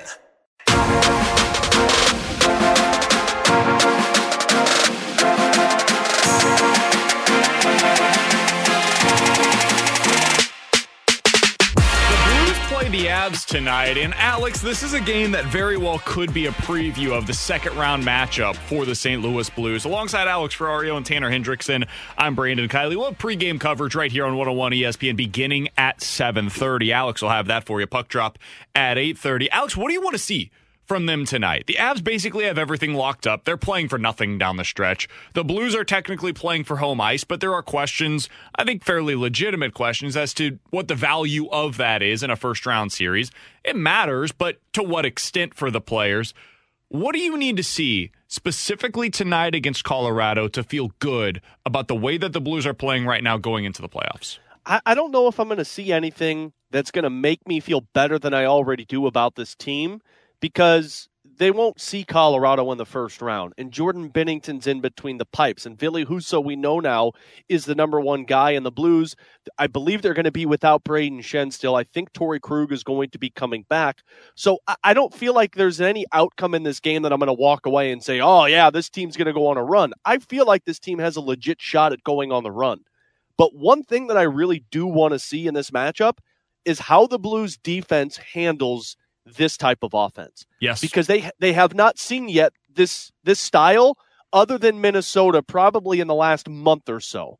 And when you're talking about a team that's going to have Mikko Rantanen back, they're going to have Nathan McKinnon playing, Cale Makar's on the ice, and then the only player that's not in the lineup, I believe, is Gabriel Landeskog tonight. How do they fare against this type of offense? Because that's going to be the gauge. That's going to be the meter against this team, because everyone is still talking on the national stage of, well, this defense, I'm not sure if they can hold their own.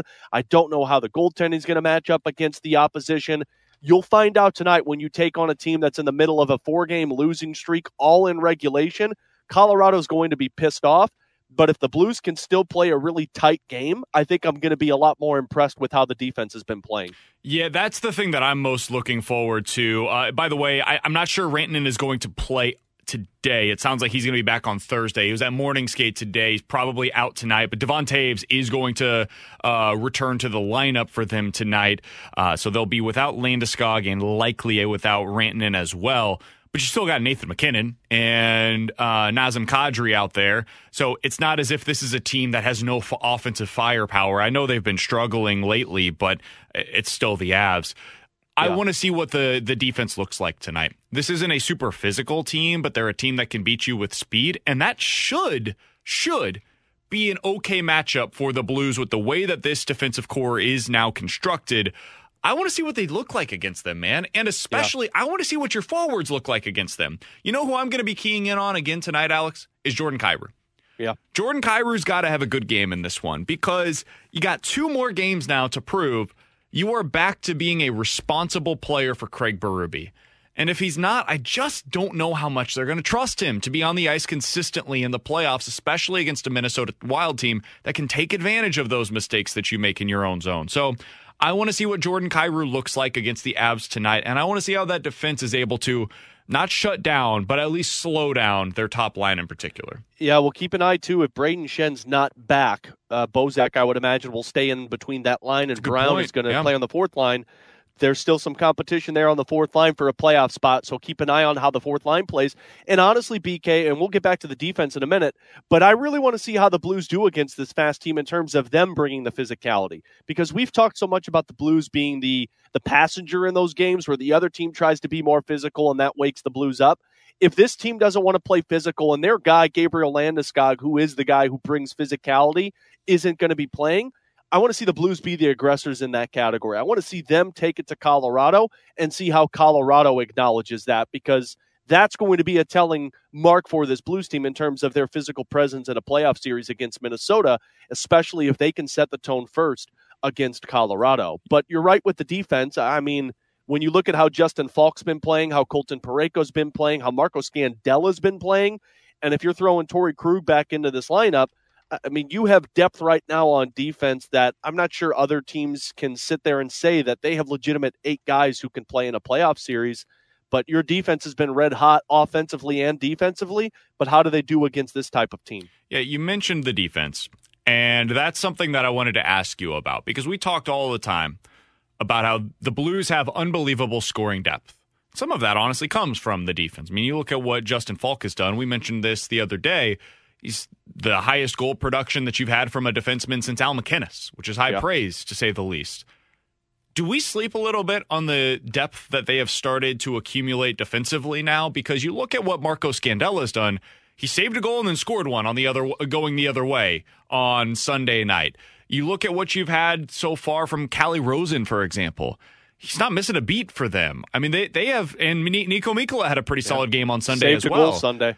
This is starting to be a deeper defensive core than I certainly anticipated it being. Are we sleeping on that aspect of this team a little bit? I think we truly are. And I think, one, you've had 3 consecutive games where you've allowed the opponent 25 or less shots on goal, which hasn't happened very often this season. But we've talked about it in the past in terms of the experience that they have now with Nick Leddy. I mean, they have more experience on their blue line in terms of NHL games and playoff games than what they had when they went on that Stanley Cup run back in 2019. Now, you don't have the Bouwmeesters or the Petrangelos on this team, but I think you have more depth in terms of players who can play in any spot. And I forgot if it was Nick Leddy or Torrey Krug that talked about it a couple of weeks ago, but somebody asked one of them, how beneficial is it to have guys who can play with anybody? And that's something that I kind of took for granted, but then you think more about it. Like, you have 6 defensemen right now, 7 if you're going to include Mikkola, and 8 with Calle Rosen. I'm not sure you could make the argument for Calle Rosen, but all of the other 7 guys, you can intertwine anybody anywhere. You can put Mikkola up with Colton Parayko. You could put Scandella down with Robert Bortuzzo, Krug with Colton Parayko, Leddy with Parayko, Krug with Falk. You can intertwine guys wherever it may be, and they will still be successful. And I don't know how many teams can say that in terms of their depth on defense. Like, they have guys who are the top pairings and bottom pairings, but the Blues have guys who can play anywhere. And I think that is something that goes to show how deep this defense truly is going into a playoff series. The Blues take on the Colorado Avalanche tonight in Colorado. Alex will have your pregame coverage for that one starting on 101 ESPN at 7:30. We'll have the puck drop for you coming up at 8:30. Blues finish out their regular season on Friday night against Vegas. Alongside Alex Ferrario and Tanner Hendrickson, I'm Brandon Kiley. Coming up in about 15 minutes, what was that moment for Yadi and O'Neill, and could that become something that gets them going offensively last night? We'll talk about that coming up at the top of the hour. The Junk Drawer, though, is coming up next. We're right back to the BK and Ferrario podcast, presented by Dobbs Tire and Auto Centers on 101 ESPN. Let's open it up. The Junk Drawer with BK and Ferrario. Brought to you by Together Credit Union. Pay yourself with every purchase. Open an Achieve It checking account today.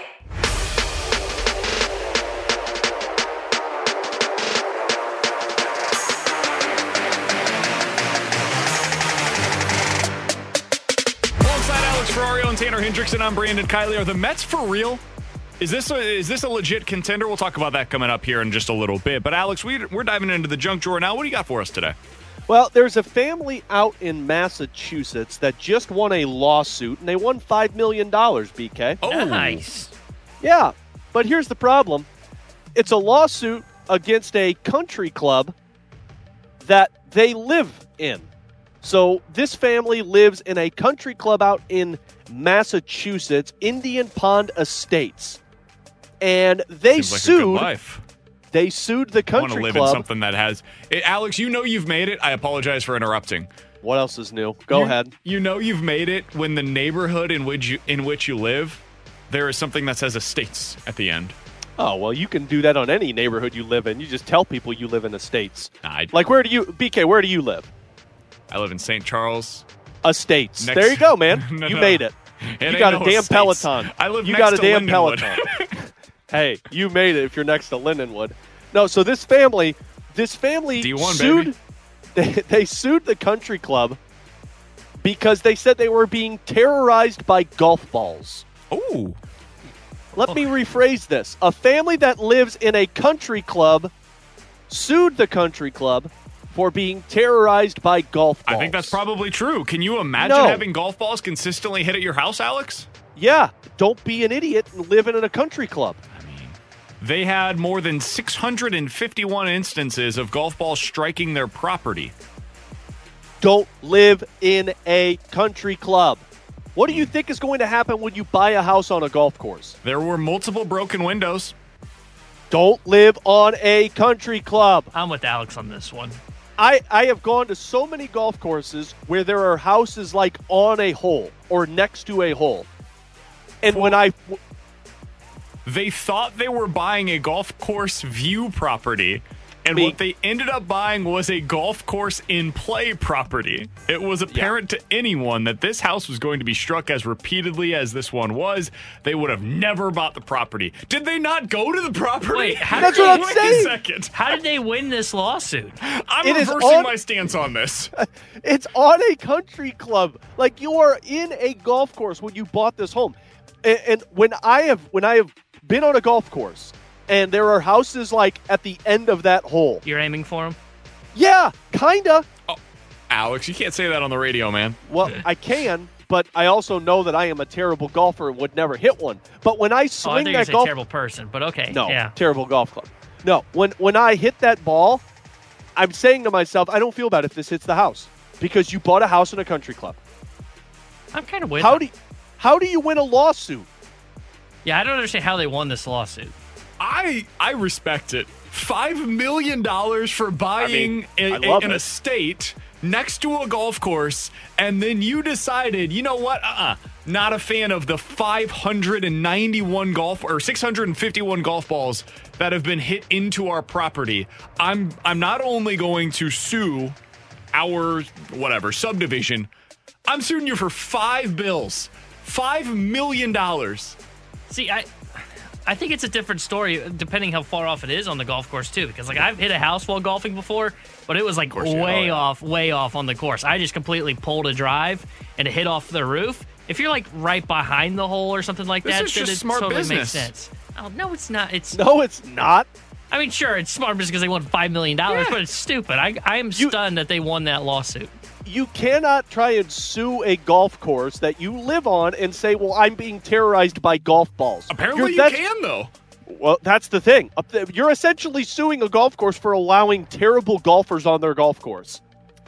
Yeah, the complaint said that past incidents have resulted in, quote, multiple broken windows, including one instance on July 18th of 2018 when the ball struck a window in the home, shattering the glass and, quote, terrifying the plaintiff's young daughter, end quote, come on, and resulting in the family contacting the police department to file a report. See, I think they should get their money for the window that breaks. That totally makes sense. There's no way it's $5 million worth, though. Alex, times. Imagine your young daughter is sitting at home, eating her Cheerios, and you as the father, who's always trying to protect your young daughter, crash! Suddenly there's a golf ball coming at 1,000,000 miles an hour right in her head, and you can't stop it and it hits her. You're not suing as well for $5 million? Of course you are. Well, yeah, I'd be suing because there's no golf course around me right now, so I'd be a little pissed off if somebody did that. See, and somebody's listening that lives on a golf course. And if they are, please text in Air Comfort Service text line 65780. I guarantee that when you fill out the paperwork to buy your house, you're filling out a disclaimer that says your house is in range of golf balls, just so you know. So the country club is not responsible for any broken damage to your home. This is amazing. I couldn't respect these individuals anymore. I went golfing a couple weeks ago with my buddies, and there were houses along the golf course, and we hit one, and we watched where it landed, and it landed in this person's backyard, and we pulled up next to it, and there was a 13-year-old kid who was out there, and you could tell he was faking it, but he was laying on the ground, and when we pulled up next to him, he stood up, and he's like, "Oh, is this your ball?" And he's rubbing his head the entire time, and we're like, "Oh, yeah, sorry," and then he walked away, and he was laughing the whole time. That's what people do when they live next to golf courses. Alex called the cops on him right afterwards. That's a part Probably, of the story and that said he this didn't guy's tell you a faker. About, because Alex is the guy that calls. He's a narco. He called the cops on the kids that were having the party next door on New Year's Eve. And now he's calling the cops on the kid that's just trying to have a little bit of fun over by the golf course. CBK, you got to spin the narrative there, and you're spinning it too much because I saved those kids' lives from doing drugs and alcohol when they were underage. Coming up in 15 minutes, we'll talk to Danny Mac about the Cardinals' loss last night, what he wants to see from Jordan Hicks later on today. Dan joins us at 1:15. Are the Mets real this time around? We'll talk about that next here on 101 ESPN. We're right back to the BK and Ferrario podcast, presented by Dobbs Tire and Auto Centers on 101 ESPN.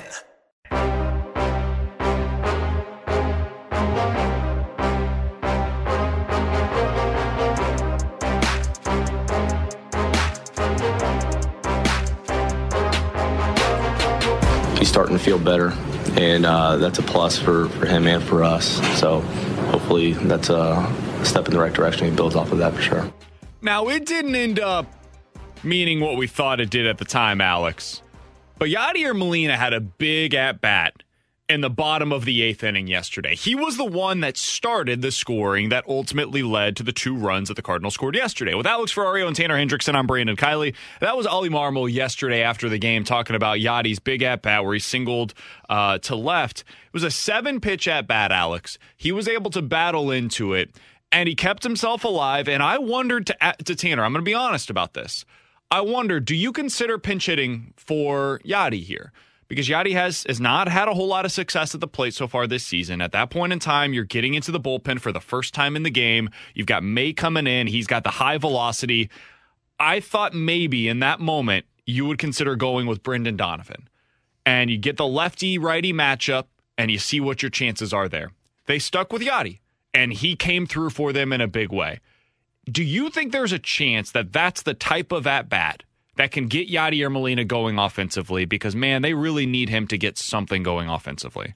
I think so. I mean, we all knew it was going to take some time for Yadi to get back to himself. Whatever he was dealing with in the offseason, he got to spring training late. We talked about it with Katie Wu yesterday. But, I mean, we mentioned momentum earlier, and confidence and momentum, they're funny things in sports, and I truly believe in them, and I think that's partially what that Yadi needed. I think it's the equivalent of a guy in hockey who hasn't scored a goal and he gets one that bounces off of his butt and it goes into the back of the net. And then it's like, okay, he's out. He took the monkey off his shoulders. I think that's what Yadier Molina did last night with that big hit for him. So I think that could be kind of a coming out party for Yadier Molina. Obviously, you just want to make sure that he's up to what he needs to be in terms of shape and being able to maintain a long season for missing part of spring training. But I mean, I think that's a jumping off point for Yadier Molina. Absolutely. Yeah, I'm hopeful that's the jumping off point for Yadier Molina because that was as BK mentioned, that was working the count, did a good job to stay alive. And then not only does he get the base hit, I mean, it was a pretty well-placed 96-mile-an-hour fastball that was like at the very bottom of the zone. And he's able to pull it, get it right between the shortstop and second baseman on the shift. So hopefully that is the coming out party because honestly, I like the idea of Kisner getting a lot of starts this year to get that Yadier Molina that Alex is talking about at 100% when it comes down towards playoff time. But if you can get just some sort of production from him offensively, you're basically got a two-headed monster at catcher. Now, it's not a two-headed monster where we're talking like 30, 40 home runs from the two of them combined. No, but it's solid production from both of them, and both of them seem to be able to handle a pitching staff very well. So if you can kind of have that younger version that you're really testing out and helping keep Yadi fresh, but also testing him out to see what he's going to look like potentially for next season when Yadi retires and Andrew Kisner. And then you can also get somewhat of decent production from Yadier Molina. That's a really good thing for this Cardinals team. It's going to be something that can help push them towards that postseason run. I'll be the skeptical one. I'm not sure. I hope it is. I hope that's what gets him going, because offensively right now he's been, based on some of the advanced numbers, arguably the worst hitter in baseball so far this year. If you're looking at his barrel percentage, he doesn't have one yet on the season. If you're looking at his expected batting average on the season so far, it's at 170. His expected slugging percentage is 222. He does not have an extra base hit on the year. He has yet to take a walk on the season. It's been a really slow start to the season offensively for Yadier Molina. The only thing that I can say is that he has not been striking out. He's making consistent contact, which is a staple of Yadier Molina over the years, but he's got to start hitting the ball a little harder. He's got to start hitting with a little bit more authority, and you have not seen that at all so far from him. So my hope is that that's the kind of thing that can get him going. If there is one guy that I can point to from last night, though, that I think maybe could actually do that, I think it's Tyler O'Neill. In his last two games on Sunday, he had a couple of hits that were over 100 miles per hour. He was starting to hit the ball a little harder. And then yesterday you see him, and after Yadi ended up getting on base, O'Neill was the one that hit the base hit to be able to score Bader and Donovan. That was a huge RBI moment for him. It's the first game this year, Alex, since the home opener, that Tyler O'Neill had multiple RBIs in one game. He's the guy that I have confidence is starting to get it going again. Same with Paul Goldschmidt. I'm not quite there yet on Yadier Molina. I need to see it before I believe it with him. Yeah, and it makes sense. Especially at the age that he is and for what we saw in spring training when he was playing, and then, of course, since the season begun, you're going to need to see a little bit more from Yadier Molina. I feel like when you're a pro like Yadi and you've done this enough, it all comes down to the way you're feeling at the plate. And I would imagine after a hit like that, you're feeling much better than what you were a couple of weeks ago when you just couldn't buy a hit right now. But, he would be the last one on a list for me in terms of guys that I'm believing are turning the corner. You're right. Tyler O'Neill, Paul Goldschmidt, even Harrison Bader, I would believe will turn the corner before Yadier Molina. Can we talk a little bit about the Mets? Because why would we do that? This is a team that I'm believing what they are as a team right now. You look at what their pitching is, it's really damn good, man. I don't know about the bullpen. It's all right. I don't love it. Their rotation is very good, though. And you look at the lineup, and the reason why I believed in them coming into the year, and especially last night, I was so impressed by what they were able to do in that ninth inning. They are deep with proven solid hitters at the plate. They brought in Dom Smith as a replacement, a pinch hitter late in that game. Dom Smith is a really solid baseball player. They've got Mark Canha batting like 6th or 7th in their lineup right now. He was awesome for the A's. I love Mark Canha and what he can bring to a team. Jeff McNeil is batting 8th. He's a guy that could very well hit 300 for them this season with a decent amount of power. I think right now, if I'm looking across the National League and you asked me, hey, BK, who finishes the year with the best regular season record? I would place my bet on the New York Mets this year. Yeah, a lot of it's going to come down to Jacob deGrom being healthy for them. That's going to really help them. But they do look like a better team than what they were last year. Last year, it was always so hard to believe because they would always fall apart towards the end of the season. Like that was their track record. They've got a deep lineup. I just don't know if I'm believing in it as much. I think the Cardinals have a better lineup in terms of offense than the Mets do. Interesting. I think when Paul Goldschmidt gets to hitting, when Tyler O'Neill gets to hitting, you've got Tommy Edman. You know Dylan Carlson will be there. Nolan Gorman is a piece of this puzzle. I think the Cardinals at the end of the season will have a better offense in terms of their starting 9 than the Mets. See, that's interesting because I still think I would probably take the Mets offense because I think they're pretty solid 1 through 9. The one spot they're missing right now would be catcher. They're not getting much production. I think Thomas Nido got the start yesterday. I think he was 0 for 3 with 3 strikeouts, got pinch hit for, and then you have James McCann, who I know is not hitting, but 1 through 8, to me that offense is a solid group of hitters there. I look at the Cardinals lineup, I think it's kind of top-heavy 1 through 5, potentially 1 through 6, depending on if Carlson / Edman, one of those guys gets going in that 6th spot. To me, there's just not a whole lot of production in that 7, 8, 9 spot. Like Harrison Bader's been good so far, but I don't put him in terms of the good category yet. And then Paul DeJong, we just haven't seen it. You're not getting any production at short. In the catching spot, you haven't got much from Yadi yet either. So I look at it right now, and I still think the Mets have a better offense. The part for me that it's hard to believe in the Mets are guys like Robinson Cano. I don't see that maintaining the level. Like Lindor and Olsen, those are the ones that I can see, or not Olsen. Alonso, thank you. Those are the ones that I can see kind of maintaining that level of success.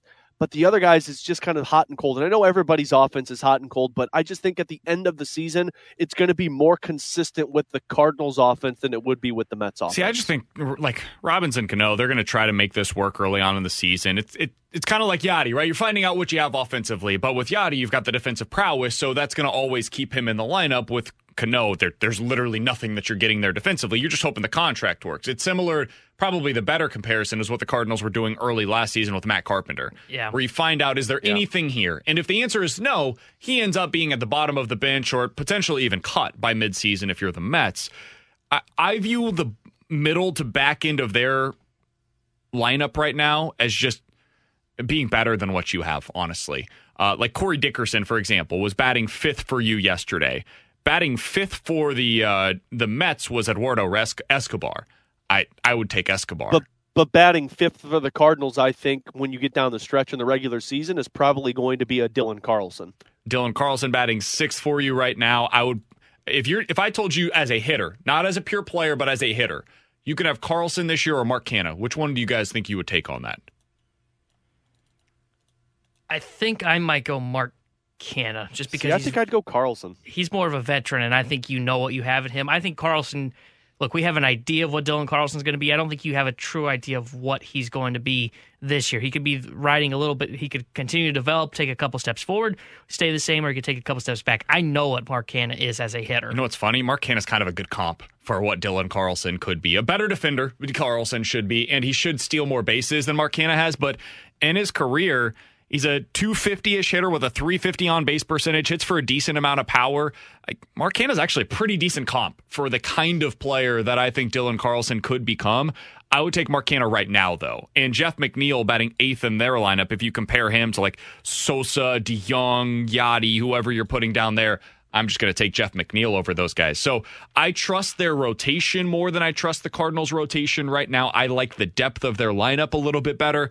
The place where I think the Cardinals have the two biggest advantages, and these were not on full display yesterday, of course, are A, the bullpen, and B, the defense. They're better in those two areas than the Mets, and that could ultimately end up being what propels them in the playoffs. I think those two things play very, very well in the playoffs, but I believe in this Mets team. I think this year is different. I know that we always wait for it to fall apart for New York. Man, they are off to a great start this year. And you mentioned, Alex, it all kind of depends on the DeGrom health. He hasn't even really done anything for him so far. So I think this Mets team is legit. And if the Cardinals are able to, for example, battle back in this series and get 2 out of 3, I think that would be a hell of a sign for this Cardinals team. Man, mark me down for not expecting BK to become a Mets fan today. Oh, come on. Coming up with Alex Ferrario and Tanner Hendrickson, I'm Brandon Kiley. 15 minutes, we'll get into some NFL quick hitters. It is officially 2 days away from the NFL draft. And oh, buddy, it sure sounds like the NFL teams hate this draft. We'll tell you why coming up in 15 minutes. Danny Mac is next. We're right back to the BK and Ferrario podcast, presented by Dobbs Tire and Auto Centers on 101 ESPN.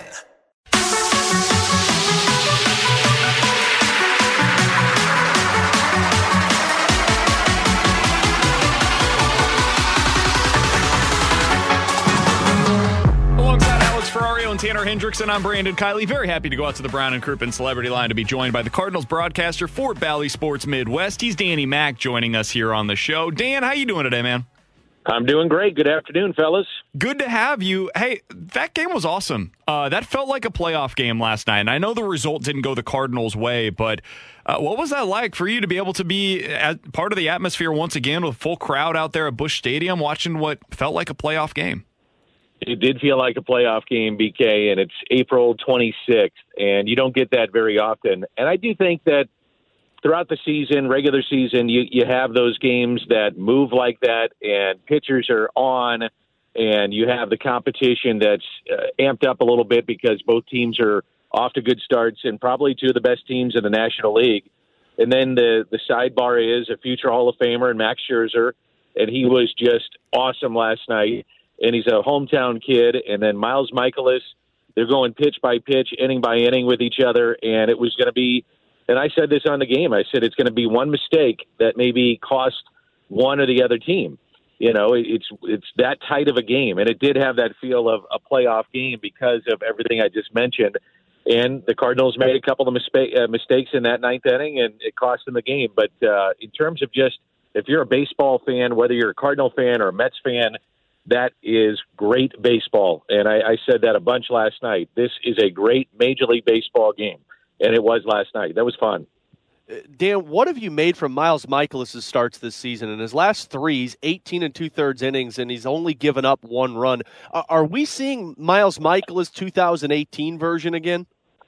I think so, and the reason why is health. And if you watched his first start, and I was looking at some of the film from his Pittsburgh start, it looked like a guy to me that maybe wasn't quite ready to break north and go from spring training to regular season.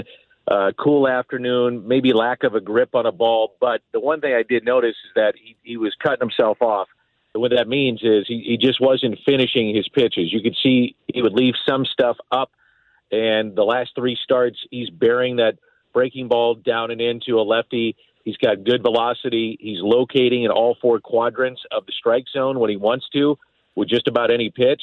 And I talked to him the other day on the road trip, and I said, you know, what do you think this is like for you? What's going on? He said, I'm finally healthy. You know, when I throw a pitch, it feels like it's supposed to feel coming out of my arm. And if I do have soreness, it's soreness. It's not being hurt. And there's a difference between the two. And so as long as he can stay healthy, I would imagine that he'll have a pretty solid year for the Cardinals. We're talking to Danny Mac here on 101 ESPN, Cardinals broadcaster for Bally Sports Midwest. Dan, what have you seen from the Cardinals shortstop position so far this year? Well, where would you like me to go? Okay, let me ask this in a better way.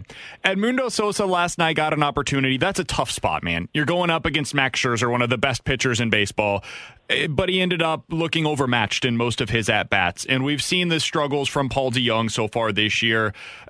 I think Paul DeJong's expected to be back in the lineup today. Do you give him a little bit further of a runway here? I think you have to, and I know that some fans don't want to hear that. I'll put it this way, BK. I think the runway has gotten shorter. Okay, I think there's a runway there for him to work himself out of it, but I think the runway has gotten a lot shorter, and that's how I would put it. Does that make sense? Yeah. You know what I mean? I think if they see that there's could be favorable matchups for either one of these guys, then that guy gets the edge that night. And you're right; it was a really tough spot for Sosa last night. Here's a guy that really hasn't played all that much. And timing does become an issue coming out of spring training. And then all of a sudden, he didn't play for like 7 or 10 days, and they put him in the starting lineup, and he got a couple of knocks. Ollie even brought it up in a hitters meeting and singled out Sosa and said, hey, I want to give this guy credit. He was ready to hit. He was ready to go. We love the aggressive nature. You know, he kept himself sharp knowing that he was going to start on the bench.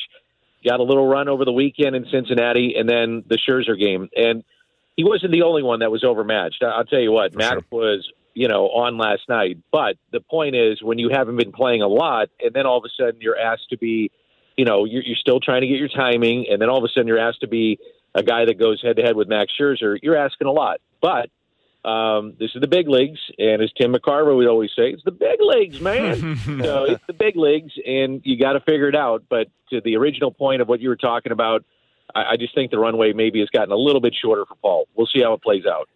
Dan, the one thing that I love about Ollie so far in the early portion of the season is his aggressiveness, whether it's the Paul DeJong decision or I heard your comments about talking to him Sunday before that game where typically the manager goes with a getaway game, and he said, no, these are the games that matter at the end of the season. We want to win. We're treating it like a playoff game. I love the aggressiveness of Ollie Marmol. I do, too. I like his direct nature, too. And I think that we got a little taste of that last night, which is what I see behind the scenes. When I ask him questions, he's very upfront, forthright, honest with me, to the point, direct. And when he was asked about what happened on that play at first base with Gallegos, he said, hey, he made a mistake. He's got to be at the bag. He broke late, cost us the game. He knows it. We know it. Everybody knows it. And I think people appreciate the direct nature. I know that players just want honesty, good or bad. Hey, I'm not in the lineup because tell me why. Or you're not putting me in this situation, why? And Ollie will say, well, here's what I was thinking. This, and this. And you go, okay. And I think players do appreciate that. So as we grow along with Ollie and learning more about him and his managerial style, I think people will enjoy the direct nature which he addresses the media, and I think the players like that as well. And Alex, as you said, I do think he's going to be aggressive in making changes if he feels that changes need to be done. I was talking about that with BT before the game yesterday, Dan, down on the field, and so much of that job now is just communication, whether it be with the media, with his players, with the other departments within the team. It's all about communicating, yep. And he, so far, it's early on, but seems to be doing a pretty good job of that. Dan, I did want to ask you about one of the pieces of news that came out today from Major League Baseball. They're still going to cut down the rosters to 26 men starting on May 2nd, but they are changing a piece of this. Instead of it being a 13-man pitching staff that you are limited to, now you can have 14 pitchers on the staff. How do you think this applies to the Cardinals as they're making their decisions over the next week or so, especially with Jordan Hicks still trying to ramp himself up into a regular starter's load? Yeah, it's a good question, and especially with Verhagen now not in the lineup or in the bullpen and having been somewhat stretched out, that was a guy that you could piggyback with him. You know, tonight would be a perfect example of that. And I think you could lengthen Brooks a little bit. And another guy that would come to mind, obviously, is Jake Woodford. So they're going to have a decision on that trio, I would think. And to me, Pallante, with what he has shown so far, and in particular what he did in Miami, that was really good. And he came in, that was the game that Miles started, 0-0, Alcantara on the other side, and he came in, I believe, in the sixth inning, and then gave you two scoreless innings. And then he was also showing that when he was behind in the count, he could throw his secondary pitches for strikes. That is a huge difference from the minor leagues to the major leagues. And those guys that are successful coming out of a bullpen can do that. Throw a pitch, curveball, slider, changeup, fastball at any point in the count, and when you're behind in the count. So I think he's really made a case for himself to stay. But to your point, and Hicks is going to stay in the rotation, until he gets fully stretched out, it does complicate it a little bit for the Cardinals. Dan, what do you think the best case scenario is for Jake Woodford? Do you think it's going down to Memphis and being a part of their rotation? Well, if he's not going to pitch, it is. And we've seen him one time since April 10th. And I think he's a valuable guy. I don't think this is because of a lack of productivity, because if you looked at the 17-game winning streak last year, he turned the corner. There was something there, whether it's between the ears or he did something mechanical, but he was a different pitcher. He looked really good and like he belonged. So if you're not going to use him, though, if there's not a spot, then he becomes your pseudo sixth starter, I would think, and you stretch him out and let him start down in Memphis. And that may be the best thing that could happen for him at this point, just because there hasn't been a lot of opportunities that have presented itself to where they liked what they were. A lot of times with a guy like that, you say, okay, we're going to get him in this game tonight, and then the game does not unfold like you thought, or they felt more comfortable with a different matchup, or the game stayed tight, or it was a blowout, don't want to waste him because we have a guy tomorrow that we need innings from out of the bullpen, all those things. And it was kind of a perfect storm at times, because I talked to Ollie about it, to where there was times that they wanted to use him, but then that perfect storm hit and they just couldn't do it. So maybe the best thing for him would be to go down to the minor leagues, go back in the rotation and be stretched out. Dan, to stick in that bullpen for just another second, I did want to ask you, you've been around this team for a long time. You've seen a lot of bullpens over the years. When you look at just the way that this thing is constructed right now, and we do our Cardinals bullpen circle of trust, I think we've got 7 guys in there right now. It seems like everybody that comes out of the pen right now, you trust them to get the job done. Can you remember a time early in a season where you had this much trust in the guys that were coming out of the pen with this deep of a pen? Man, that's a good question. I don't think this time early in a season, and I say that, I remember seeing bullpens that were really good in the mid 2000s, early 2000s. They had some good bullpens too, and those were championship teams. But it took a while for it to develop. Like, for instance, in 2004, I believe the club, they wound up winning 100-plus games, but they started 15-15. And what happened was the rotation never missed a turn in the rotation until the very, very end of the season, going into like maybe the second or third week of September. So it was a 5-man rotation, never missed a spot, and their bullpen was solid, had a great closer at the back end in Izzy, and everything just kind of fed off of that, to where when I'm looking at year by year, it's, in my opinion, very, very tough to say that guy is a given coming out of the bullpen. Had a great year last year, but what's it going to be this year? Or the guy that had a poor year last year all of a sudden figures it out and becomes a guy that you can lean on. So I don't remember this early feeling that comfortable about a bullpen. And I'm with you guys. I'm very, very comfortable with that bullpen and feel that these guys will keep games close. If you're behind or if you have a lead, they'll protect it more times than not. So it will be, before it's all said and done, for the course of a season, I would imagine one of the strengths of this team, and it already is been maybe the strength of the team, just how well their bullpen is pitched. It's wild because the only guys that have an ERA right now coming out of the pen over 3 are Drew Verhagen and Aaron Brooks, and those guys are in kind of different roles than what we're talking about here. And then Giovanni Gallegos, and last night he should have allowed 0 runs if he just runs over to the base. It's kind of crazy the way that it's constructed. Dan, we appreciate the time as always, man. Enjoy yourself. Enjoy the game tonight, and we'll talk with you again soon.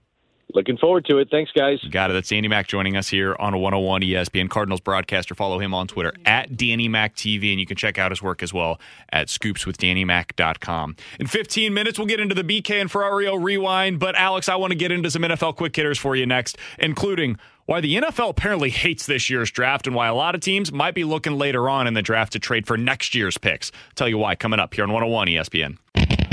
We're right back to the BK and Ferrario podcast, presented by Dobbs Tire and Auto Centers on 101 ESPN.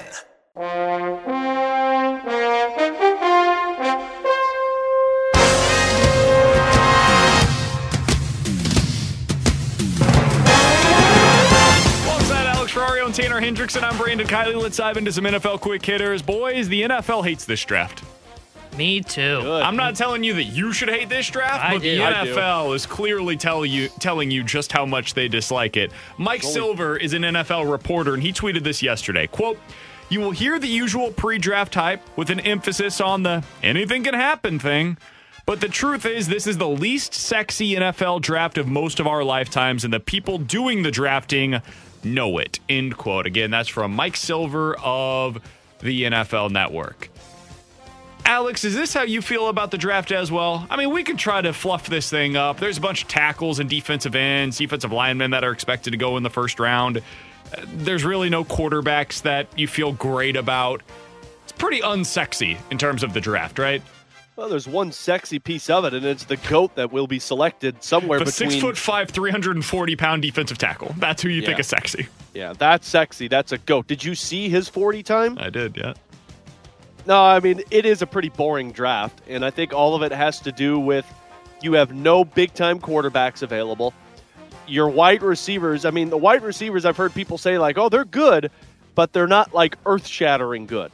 So, I mean, what you're talking about, defensive linemen and offensive linemen, unfortunately, there's just nothing really sexy about that, and none of these defensive linemen have the hype that Jadeveon Clowney had going into a draft or a Myles Garrett had going into a draft. Yeah. So it's hard not to get excited about it. Yeah, I'm with you. This just feels like a blah draft. There's no quarterback. Even though, look, the wide receivers are good, but there's nobody that really stands out. Like when there's no Julio Jones. Yeah, no Julio Jones. No Jamar Chase. Tavon Austin. Guys like not Tavon Austin, but the defensive ends, look, they're good, but they're not like the earth-shattering ones. Like when Jadeveon Clowney came out, Jadeveon Clowney really built his image off that hit in that bowl game where he takes off, blew off the guy's head essentially. Yeah, killed that guy. Yeah, so it just doesn't feel that way. And then look, tackles are important. They're like the number one thing we've talked about. You know, you look at it was the Rams. The Rams, sure, they went out and got their quarterback. What did they want? They wanted a left tackle. That's why they went and got Andrew Whitworth, a 36-year-old left tackle, when they had Goff at the time to protect him because it was going to lead to success. So they're an important part of the game. They're not sexy. We're not on here Mondays talking about, if you're a fan of what a block. the Panthers or the Giants or the Jets and your team drafts an offensive tackle in the top 10, it very well could end up being the right move. None of you are excited about it if you're a fan of that team. None of you. You can think it's the right move. You do not get excited about Charles Cross or Trevor Penning or Evan Neal. There's just no way that you're going to sell me on that. So Icky Ekwonu. He's getting buzz right now for number 1. Hey, what? That a boy. Yeah. Apparently there's a divide within the Jaguars front office. Shocker. That is such a Jaguars move to take an offensive guard / tackle first overall. So their front office apparently wants Travon Walker, the defensive end out of Georgia, and their head coach Doug Peterson would like them to take Ike Ekwonu, the offensive tackle out of NC State. So that's the divide that currently exists within the Jaguars front office. Meanwhile, the Panthers general manager is currently talking with the media, Alex. I want to pass along this quote to you. He says there are a couple of quarterbacks that he would feel comfortable drafting with the 6th overall pick. Can I give you a tinfoil theory here? Yeah. No chance they're taking a quarterback. None. Why no is chance. that? Back up your tinfoil. Why would you say that 2 days before the draft if you're actually interested in the quarterbacks at number 6 overall? That's a good point. Because you're letting people know that you're excited to take a quarterback 6th overall. But then somebody, if another team like from Detroit, Seattle, or Pittsburgh. Nobody in front of the Carolina Panthers is taking a quarterback. Totally agree, but those teams could trade up to number 5 with the Giants and steal their quarterback away from them. But he says that there's a couple of guys they're comfortable with. Yeah, they like every quarterback in this class. Every quarterback they think's a franchise guy. Panthers aren't taking a quarterback. Certainly not at number 6 overall. If they take one, I bet it's after a trade back. Was Matt Rule part of this press conference? No, but he's not. He doesn't need to be involved. I was going to say, how sad depressed did he look? Because if he he knows he wasn't getting a quarterback, and he's going to be back in college next year. They keep Matt Rule locked in a basement until the start of the regular season, so he doesn't make any mistakes. Have you guys seen the picture? There's that picture that's floating around from when Matt Rule was the head coach at Temple. And Kenny Pickett had committed to play for Matt Rule at Temple, now the first-round quarterback projection from Pittsburgh. And it looks like a different human. Matt Rule looks like he was 30 years younger when he was the head coach at Temple than what he looks like right now. It's at least 50 pounds and 30 years ago. I mean, it was only like 7 years ago, but it has to be at least 50 pounds and 30 years. Poor guy. It's not great. Carolina will do that. Cam Newton and Sam Darnold will do that to you. I think he's a good coach, too. That's what sucks. I don't know. I do, too. I thought I liked him at first. I'm not so sure BK anymore. also hates what's the Cincinnati head coach? The greatest coach, John Madden, couldn't win with the Carolina Panthers. Yeah, he could. Maybe not, but no, he couldn't. I don't know if I trust him. He won with the Raiders. He hired Ben McAdoo as his offensive coordinator. Not great, man. All right. He's good. Mike Tannenbaum, the former NFL general manager, he's now on Get Up, ESPN's morning show. He said earlier today, Alex, speaking of a sexy draft, Jameson Williams, quote, could be the next Tyreek Hill. Heyo. There we go. Can we just make it a blanket statement that we are no longer comparing NFL prospects along the defensive line to Von Miller? We are not comparing quarterbacks that are toolsy but have done nothing in college to Josh Allen. We're not going to compare any of the wide receivers moving forward to Julio Jones or Tyreek Hill. Just don't do it. It sets all of these guys up for failure. The chances are they're never going to reach that kind of ceiling. Tyreek Hill's one of the 5 best receivers in the league. He's got speed unlike anything we've seen in the league for, 20 years? The start and stop ability that he has. Josh Allen is one of one. I don't know if I'm ever going to see another quarterback as bad as Josh Allen was in college to become as good as he is in the NFL. And yet we're sitting here saying, maybe Malik Willis could be the next Josh Allen. Like, no, the chances are he's probably not going to be that guy. I hate these comparisons, man. It sets these guys up for failure. Reminds me of what happened with Dylan Carlson. Or when people talk about Albert Pujols in the same light with Jordan Walker. No. Let this guy be himself. Chances are he's probably not going to be that. And now as I'm watching on ESPN, the Chiefs are going to take him. Mock draft, apparently the Chiefs are trading up to like 13 to get Jameson Williams, who they compared to Tyreek Hill. Because of course. I was just going to say, T-Bone, sounds like BK's a little butthurt making all of these comps saying that because Tyreek Hill hurt him and Josh Allen hurt him, like someone's a little butthurt with all of these things. I just think he doesn't enjoy fun because what's the fun in not not drawing comparisons. Yeah, you got to comp. I'm going to draft a guy, and he's just going to be himself. That's so boring. I want to comp. Yeah. I want to know who he's going to be like. Exactly. I want to know if this guy's going to turn out to be Tyreek Hill. I don't want to, Jamison Williams is going to be a great wide receiver. I remember, I believe, I'm not quite sure who said it, I think it was Kyle Glazer, comped Dylan Carlson to potentially being an Andre Ethier type. It got me excited. And then BK's here. No, it's just Dylan Carlson. I don't like Andre Ethier. I think Andre Ethier is a totally reasonable comparison. Lance Berkman. I do not think that Albert Pujols is a reasonable comparison for any right-handed hitter coming up right now. How do you know? Maybe Jordan Walker is the next big thing. Nobody thought Albert Pujols was going to be Albert Pujols. If we didn't shoot for the stars with our comps, how would we ever have gotten like a Juan Soto correct? Try and live a little longer in your life, BK. Optimism, buddy. Yeah, you know what happens here? Is when you start comping like starting pitchers to the next Clayton Kershaw, they get hurt and they never end up helping you. Well, then you know what? I'll just say I was wrong. Break your heart, man. Yeah, well, then we just say, well, you know what? We made the comp too soon. With Alex Ferrario and Tanner Hendrickson, I'm Brandon Kiley. We'll hit the BK and Ferrario rewind next. We're right back to the BK and Ferrario podcast, presented by Dobbs Tire and Auto Centers on 101 ESPN.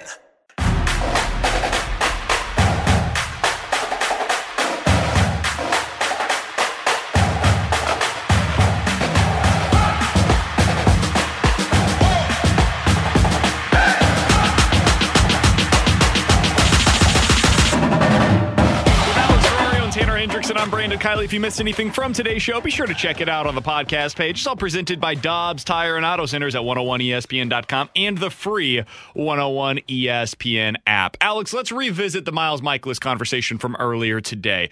Tanner, before the season, said in his T-Bone 3, hey, you know what? Miles Mikolas, bold prediction, sub 3.5 ERA, throws at least 170 innings, finishes at the top of the rotation when it comes to wins. I'm not sure on the wins. I do think that the ERA, though, in the innings is probably going to be there. And the reason why is because of what we've seen in his last 3 starts. Miles Mikolas, more than 18 innings pitched in those 3 starts, has allowed just 1 earned run over his last 3.